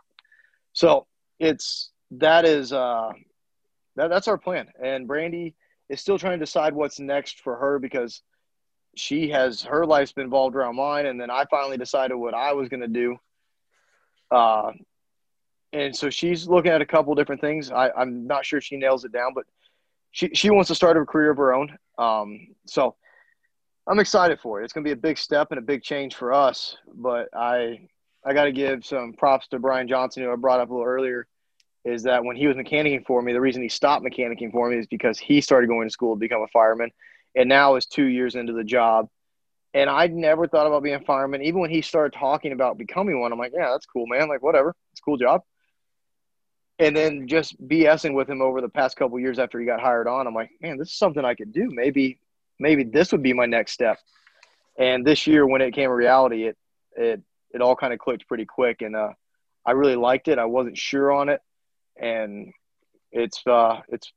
we're making steps that way now. So we'll be a fireman in Florida. And I think it'd be kind of cool to still do some like rider training or not training. Cause I feel like what I did this year was training with the riders I do, because it's like long period stuff, but do some coaching and some schools in Florida.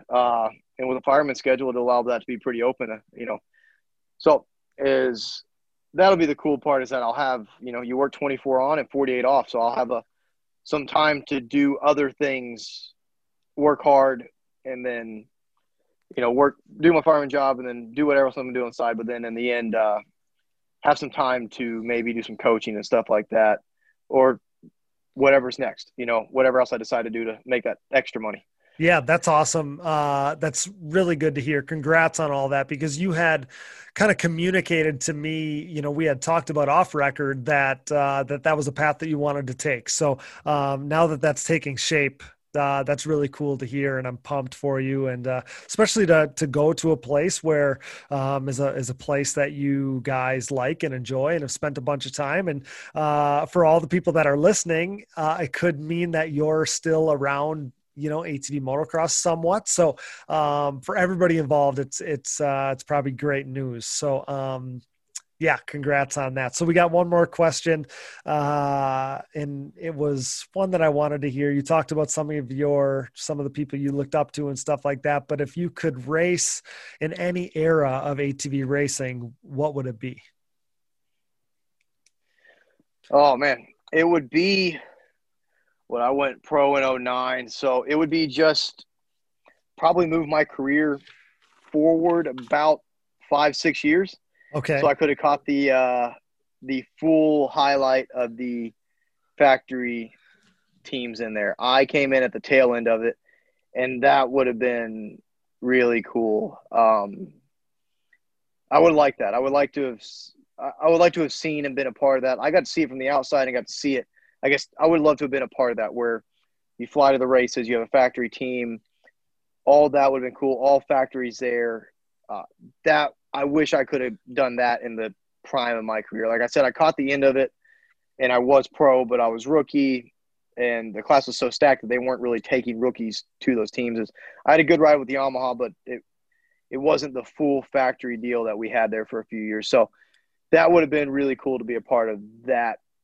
I guess I call it era, but I tell you don't have to move my career 5-6 years forward for me to really catch that in its prime. And that would have been really cool. It'd been a lot of talent, a lot of pro riders, and man, it would have been it'd have been a totally different kind of world than what we're in right now.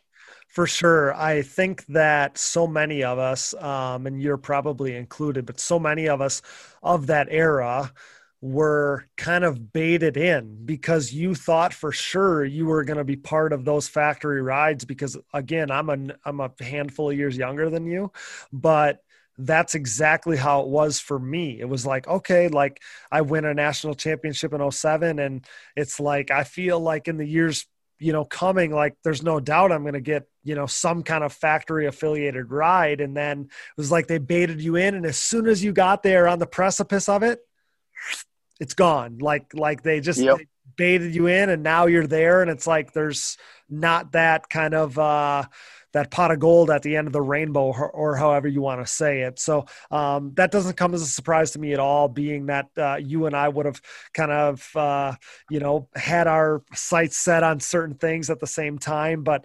it didn't work out that way. But you played such a major role in your era that's something that you should still be able to hold on to. You were a staple for so long. You put together an absolutely legendary career, and that's where, that there's definitely going to be a void left behind with your departure. People are going to talk about your career for many years to come, like I said. And for that, I think that you were in the right era that you were supposed to be in. That's awesome. I like to hear that. And I wouldn't change it. It'd be really cool to be a part of that, but things could change so much. I've had a great ride, and man, it's been a great experience. I guess the other cool area would be to mention when the series was combined back in 2000, whenever you did TT and Moto. Yep. I'm not sure if I would want to do it or not, but man, it would have been pretty cool to see more of that, because that was right before me. I wasn't doing nationals. I was just getting into racing. Yep. So it'd have been cool to see that. And maybe if I would have seen it, it would have been cool to participate in. That was such a cool era too, because you didn't have like, and I've talked about it on previous episodes, but the TT guy, like there was TT specialists, there was motocross specialists. And that's, I think, why you didn't have a guy that won like every single year for an array of years. Like that's why it changed, because you just took good TT guys and took good moto guys, and then they'd shine on their disciplines, and then you'd mash them together. And that's where you saw such talented riders, I think, and you saw some fluctuation in, who would win and stuff like that. So I think that the GNC days of ATV motocross, ATV racing, that was a really cool era too. I just growing up, seeing those videos, seeing those riders, seeing the old VHS tapes of that stuff that was just such a cool era to me too. So that might be the one that I would pick.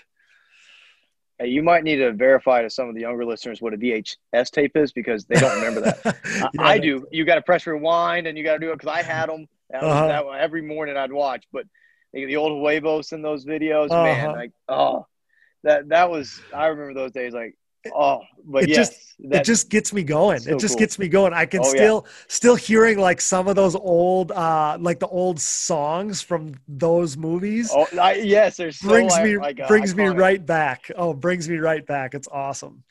So with the Huevos 3 with the butterfly song. Exactly. Yes. Yeah. And then the Huevos Grande video where the eggs cracking, all that. I mean, Wes Miller had a cool deal there, and he had it hooked. And man, that'd be cool. It'd be really cool to see another National Born Killer movie come out too. Oh, that was so awesome.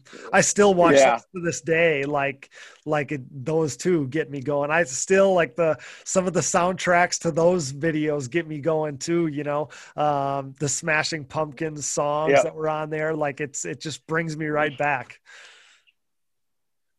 Yeah, I don't hate, but I dislike like hard rock. But those songs and those videos, I like, just because that was the air. Exactly. So if anybody needs to see it, I saw Wes Miller has the whole Huevos collection like up like a box set. So if any of you kids want to see what it's back in the day, you need to go get the whole collection. Oh, And man, so awesome. it would be so cool to get like another behind the scenes, like in people's motorhomes and talking about it. That'd be cool. I mean, Gloop does so much good right now for our series, but man, it'd be cool to have somebody else come in and focus on behind the scenes stuff. That would be awesome. Absolutely. We grew up on that stuff that you're talking about. So that's why I think for both of us, it takes you right back. But and then you talk about Gloop. Gloop can only do so much, right? No, he can't. I don't think he can do any more. No, but he does good. It's me and Gloop definitely have our had our differences, and maybe we haven't been the most friendly to each other. But okay. Man, he stays with ATV motocross. He really tries hard. We clash heads, like I said. Sometimes we don't see eye to eye on stuff, and that's fine. We don't have to. But he does do good for the sport. And his media, it keeps it going. There's so many people that watch the ride. And that's really cool. And so it'd be cool. Like I said, the sport needs more media, just period. And it'd be really cool to see somebody else come in and do some behind the scenes stuff. Or if somebody else came in and did Gloops where Gloop could do behind the scenes, either way, it'd be really cool. And I hope the series gets bigger. And I saw some more media this year than I have in a lot of years. And with that being said, I think the series needs to make some big changes to grow that extra little bit. And, I'd be happy, if it does, if I could lend a hand in any way and still, keep my life moving forward, I will do it, because I want to see this sport, even though I'm not going to be a part of it anymore as far as racing it. I still want to see it succeed. So I think there needs to be changes being made, and I hope to see it, because I feel like a lot of people see the same thing. And with that also being said, is that I think that era of the factories areas, if we could get some exposure back, I don't think anybody's going to take it for granted, or at least I hope not. I hope there's enough of us that were there that would be like, hey, like, they ask you to do an interview, don't question it, just go, Mm-hmm. And that would be really cool to see, some big changes and some big media come back, because I think everybody wouldn't take it for granted like maybe it was back in the day. Of course. Yeah, I mean, I feel like people like you have so much insight into the things that, are going to help it grow, because you've lived it, you've seen the ups and downs throughout the years and stuff like that. Gloop holds down the video side of things. He's got it covered. But I do feel good about like the added media that we bring too, like with the podcast. The podcast, I can't tell you how much is. Before I knew you were even into it, I've been hounding Rodney, like, you need to do more of a podcast. You need more of a podcast. And Rodney does great with the quad radio. Yes, he does. Absolutely. He does great with it. But a true podcast, I mean, this is great. Now, Cody, I'll critique you right now, and then I think you need to be more opinionated. Or you need it. Maybe you don't need it because you're the face of it. I think you need to get some. I do try to be politically correct, because the group is so. And somebody has to, and it's because you can't piss nobody off, because then you'll limit yourself. But I do think you need to find somebody to come on here that ain't afraid to piss somebody off, because, man, everybody loves drama. I mean, I hate reality TV. Oh, but I listen to the Pulp MX show, and the drama and the different opinions. The opinions. That's what it's about. Yeah. And I agree. The sport's too small. I don't think you could personally do it, or not quite yet. You got to get your following up first. But that would be the only thing the show's missing. But, dude, if that's my only critique for you, dude, you're killing it, man. So I can critique you and at the same time say you're killing it, because I think this is exactly what the sport needed. We could always use more and more media, of course. But as far as this, the podcast is awesome. You're doing race reviews kind of now. You're having different guests on at the same time. You're doing, stories such as mine. Man, this is awesome. So I think you're doing great with it. I think it's awesome. So, dude, you can definitely give yourself a pat on the back, or however you want to say it, is that you have done something here. And even past your racing career, now you're even making – or your racing career is still going, actually. So even with that still going, you're making a huge impact with – and I heard on the Weenan show, the media guy now. So I'll give you that. So that, I like it. I like that we have a media guy. We'll take it. And, man, So congrats, man. Well, I appreciate it. I wasn't saying any of that to give myself a pat on the back. It was more. I'll give you the pat on the back, so you don't have to give it to yourself. Okay. Well, I appreciate it more than anything. With the race reviews, I like the thought of we're bringing more attention to some of the battles that aren't necessarily at the front. That's kind of my idea. Absolutely. That's always been my idea there, because there's good dudes that are battling hard for 6th, 7th, and 8th that aren't getting any, no dig on anybody, but they're not getting any exposure anywhere else. And then for stuff like we're doing right now, you wouldn't have another outlet for this conversation, for all of these old bench racing stories, all these memories, everything else. There would be no other place for this other than you. So to have all of our listeners in, 40 plus different countries, tens of thousands of people listening, to be able for you to tell this story. And then, ultimately, kind of be able to give back to the fans in a way. I'm super proud to give people like yourself that avenue,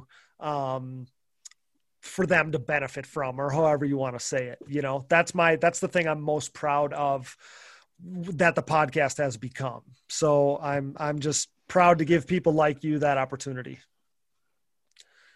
No, it's awesome. I think all your ideas are great, and man, just keep it up. And if in the future, maybe I could become that guy with the more opinions that I was talking about. I'm all for it. All for it. Yeah. Is because I'm out now, so I don't have to be politically correct anymore. There you go. Yeah. So that's great. But the thing is though, is the line that you have to dance is it needs to be somebody whose opinion matters, who knows what they're talking about. Because I could bring on anybody I wanted to come throw out some terrible opinion that we can then hop on and make fun of, but it needs to be somebody who knows what they're talking about. So you can be that guy.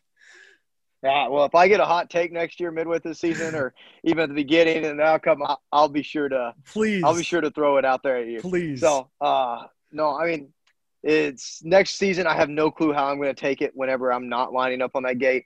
Yep. It could be great, and I could like watching it. I'll probably be in Florida during Daytona. Will I go to the race? Will I not? I have no clue right now.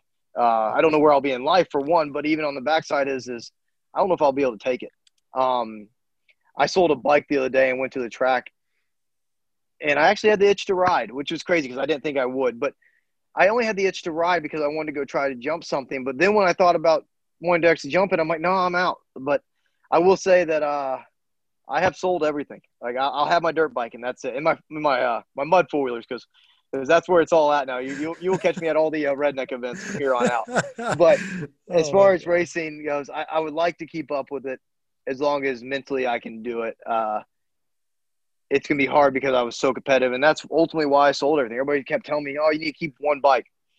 I'm too competitive and stupid. Is that if we went to a local track, let's say next year I haven't rode in 6 months, and I decide I'm going to go to the track.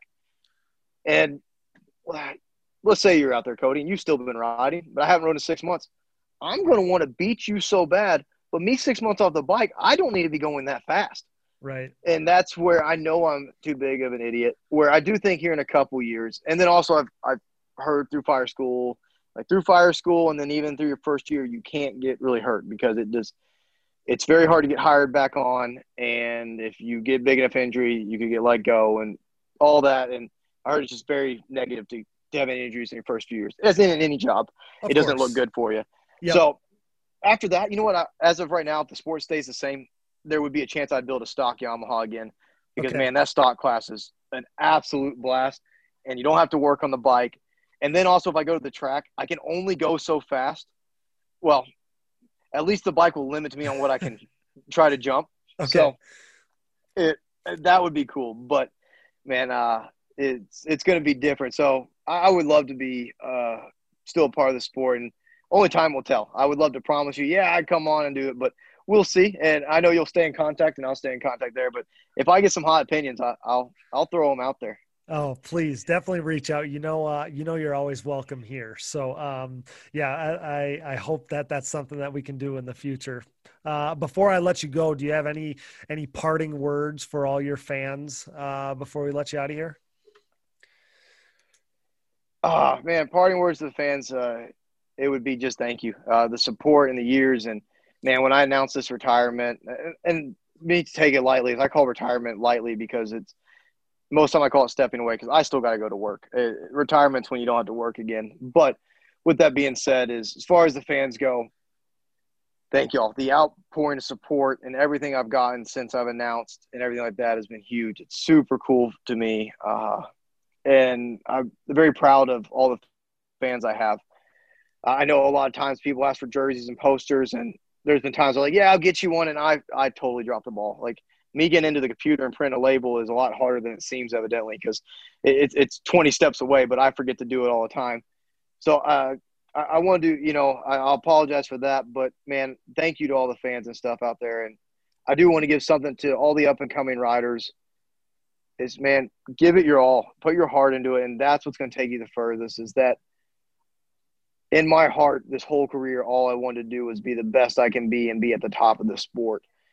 And whatever that took is what I did. And sometimes it wasn't the right choice, but I gave it my all every time I hit the track, whether it was practice or a race or what. And sometimes giving it my all was me not actually going all out in every moto in my practice bike. Sometimes it was working on this or just going through the motions that day just to stay loose or, doing sprints or whatever it is. But if you go out there and you give it your all and you put your heart into it every time, I think that will be the biggest help to everybody. And so with that being said, I would really like to just make sure everybody keeps pushing us, give it their all, put your heart into it. And saying that I live by is you make your own luck, which is as simple as that. If you want good luck, do the things to make the luck happen. And that's how you make your own luck. So you make your own luck and just put your heart into it. What a great way to end it. Thomas, be sure not to go too far because you're always welcome here. Like I said, you've always been so great to us with the podcast. I've always appreciated so much the way that you would go out of your way to thank my brother for his efforts, because he puts in a ton of his own time and effort into this whole thing as well. So I just can't thank you enough for everything that you've done to support us, be a part of it, everything you've done to support our efforts throughout this, pal. I can't thank you enough. It means the world to me. Congrats on a great career. Congrats on retirement. And we can't wait to see you succeed in the next stage of your life as well. That's ATV racing legend Thomas Brown, as he calls it a career. He's brought to you by Manscaped. Use Digging Deep 20 for 20% off at manscaped.com. See you next weekend, buddy. Man, what an awesome episode. What an awesome career for Thomas Brown. Major thanks to Thomas. We're so appreciative for his time. Thanks as well to producer Dallas Jansen, my brother, who always finds the time. Thanks to Brooke. Thanks to our sponsors, CST Tires, shop.csttires.com, Yamaha, Valvoline, SSI Decals, DID Racing Chain, Wienen Motorsports, the Decker Training Facility, Namura Technologies, Bronco ATV and UTV Components, Lunderville Steel Enterprises and Concrete Supply, Evans Waterless Power Sports Coolant, Forworks Carbon, DP Brakes, Gripped Gloves, Avocado Green Mattress, Roman Health, Factory 43, and Bike Strikes and Quads, LLC. Support the brands that support our show, and don't forget to use those codes to save. Find them on our website, and also go there to access that Rocky Mountain ATVMC link to help us out. Thanks as well to PEP Performance Tuning. We'll announce our 5 winners for this episode on our social media channels. And most of all, thanks to you guys for listening. If you're interested in our show merchandise, Digging Deep shirts, hoodies, and more are available with free shipping on our website today. And if you're looking for an easy way to support our efforts, visit our website and click the Buy Me a Coffee button. By doing so, this allows you to set up a one-time or monthly contribution to help us out. Remember to call our voicemail line, 920-569-3519. Give us a call today, and you may hear yourself on an upcoming episode. Follow the show on social media, Digging Deep ATVMX Podcast, and myself, Cody Jansen, for additional content this off-season. And keep tagging us in those screenshots showing that you're listening. I promise to keep sharing them. It's greatly appreciated, and I like to think it can help us grow. You can find us on Apple Podcasts, Google Podcasts, Spotify, Stitcher, and more. Basically, wherever you find podcasts, you'll find the Digging Deep ATV MX podcast. You can also find our episodes, additional podcast providers, sponsor links and discount codes, our show merchandise, and more all on our website, diggingdeepatvmx.com. So check that out today. As always, subscribe to the show, give us a rating, tell your friends, share our posts, wear our shirts and hoodies. Congrats to Thomas Brown on an incredible career, and I'm sure we'll see so many of you this weekend at the banquet.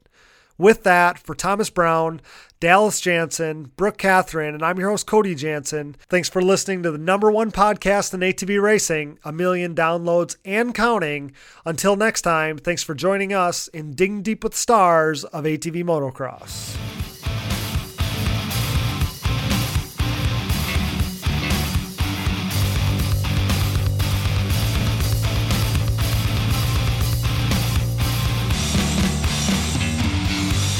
Those guys were hauling ass, for real. I remember watching Doug Gus, I don't know who it was, Steel City, running the same times Friday afternoon as James Stewart was on Sunday back then at Steel City. I would need to check this out. I'm dead serious. It was mental. I've never seen quads go that fast. It's not easy, Steve. It's not easy. Listen, JB, I don't want to hear. It's not easy. I don't want to hear. Quadlers are freaking nice. You don't chew Big Red, then what the? Support for the Digging Deep ATV MX podcast is brought to you by Manscaped, the best in men's below-the-waist grooming. Manscaped offers precision-engineered tools for your family jewels, providing you with the best tools for your grooming experience. Let's face it, we've all had our fair share of close calls while trimming below the belt. That's why Manscaped has redesigned the electric trimmer. They've spent years perfecting the greatest ball hair trimmer ever created and just released the new and improved Lawnmower 3.0. This state-of-the-art trimmer features a cutting-edge ceramic blade to reduce grooming accidents thanks to advanced skincare technology, a battery that will last up to 90 minutes, waterproof technology that allows you to groom in the shower, and an LED light feature which illuminates grooming areas for closer and more precise trimming. We both know that cleaning up down there is a must, so you might as well use the best. Help us usher in a new outside-the-industry sponsor and solidify a relationship with this great company long into the future, all while improving your grooming experience. Trim that junk of yours and order today to help us out. Get 20% off plus free shipping with code DIGGINGDEEP20 at manscaped.com. Your balls will thank you. Get 20% off and free shipping with code DIGGINGDEEP20 at manscaped.com. That's 20% off with free shipping at manscaped.com by using code DIGGINGDEEP20.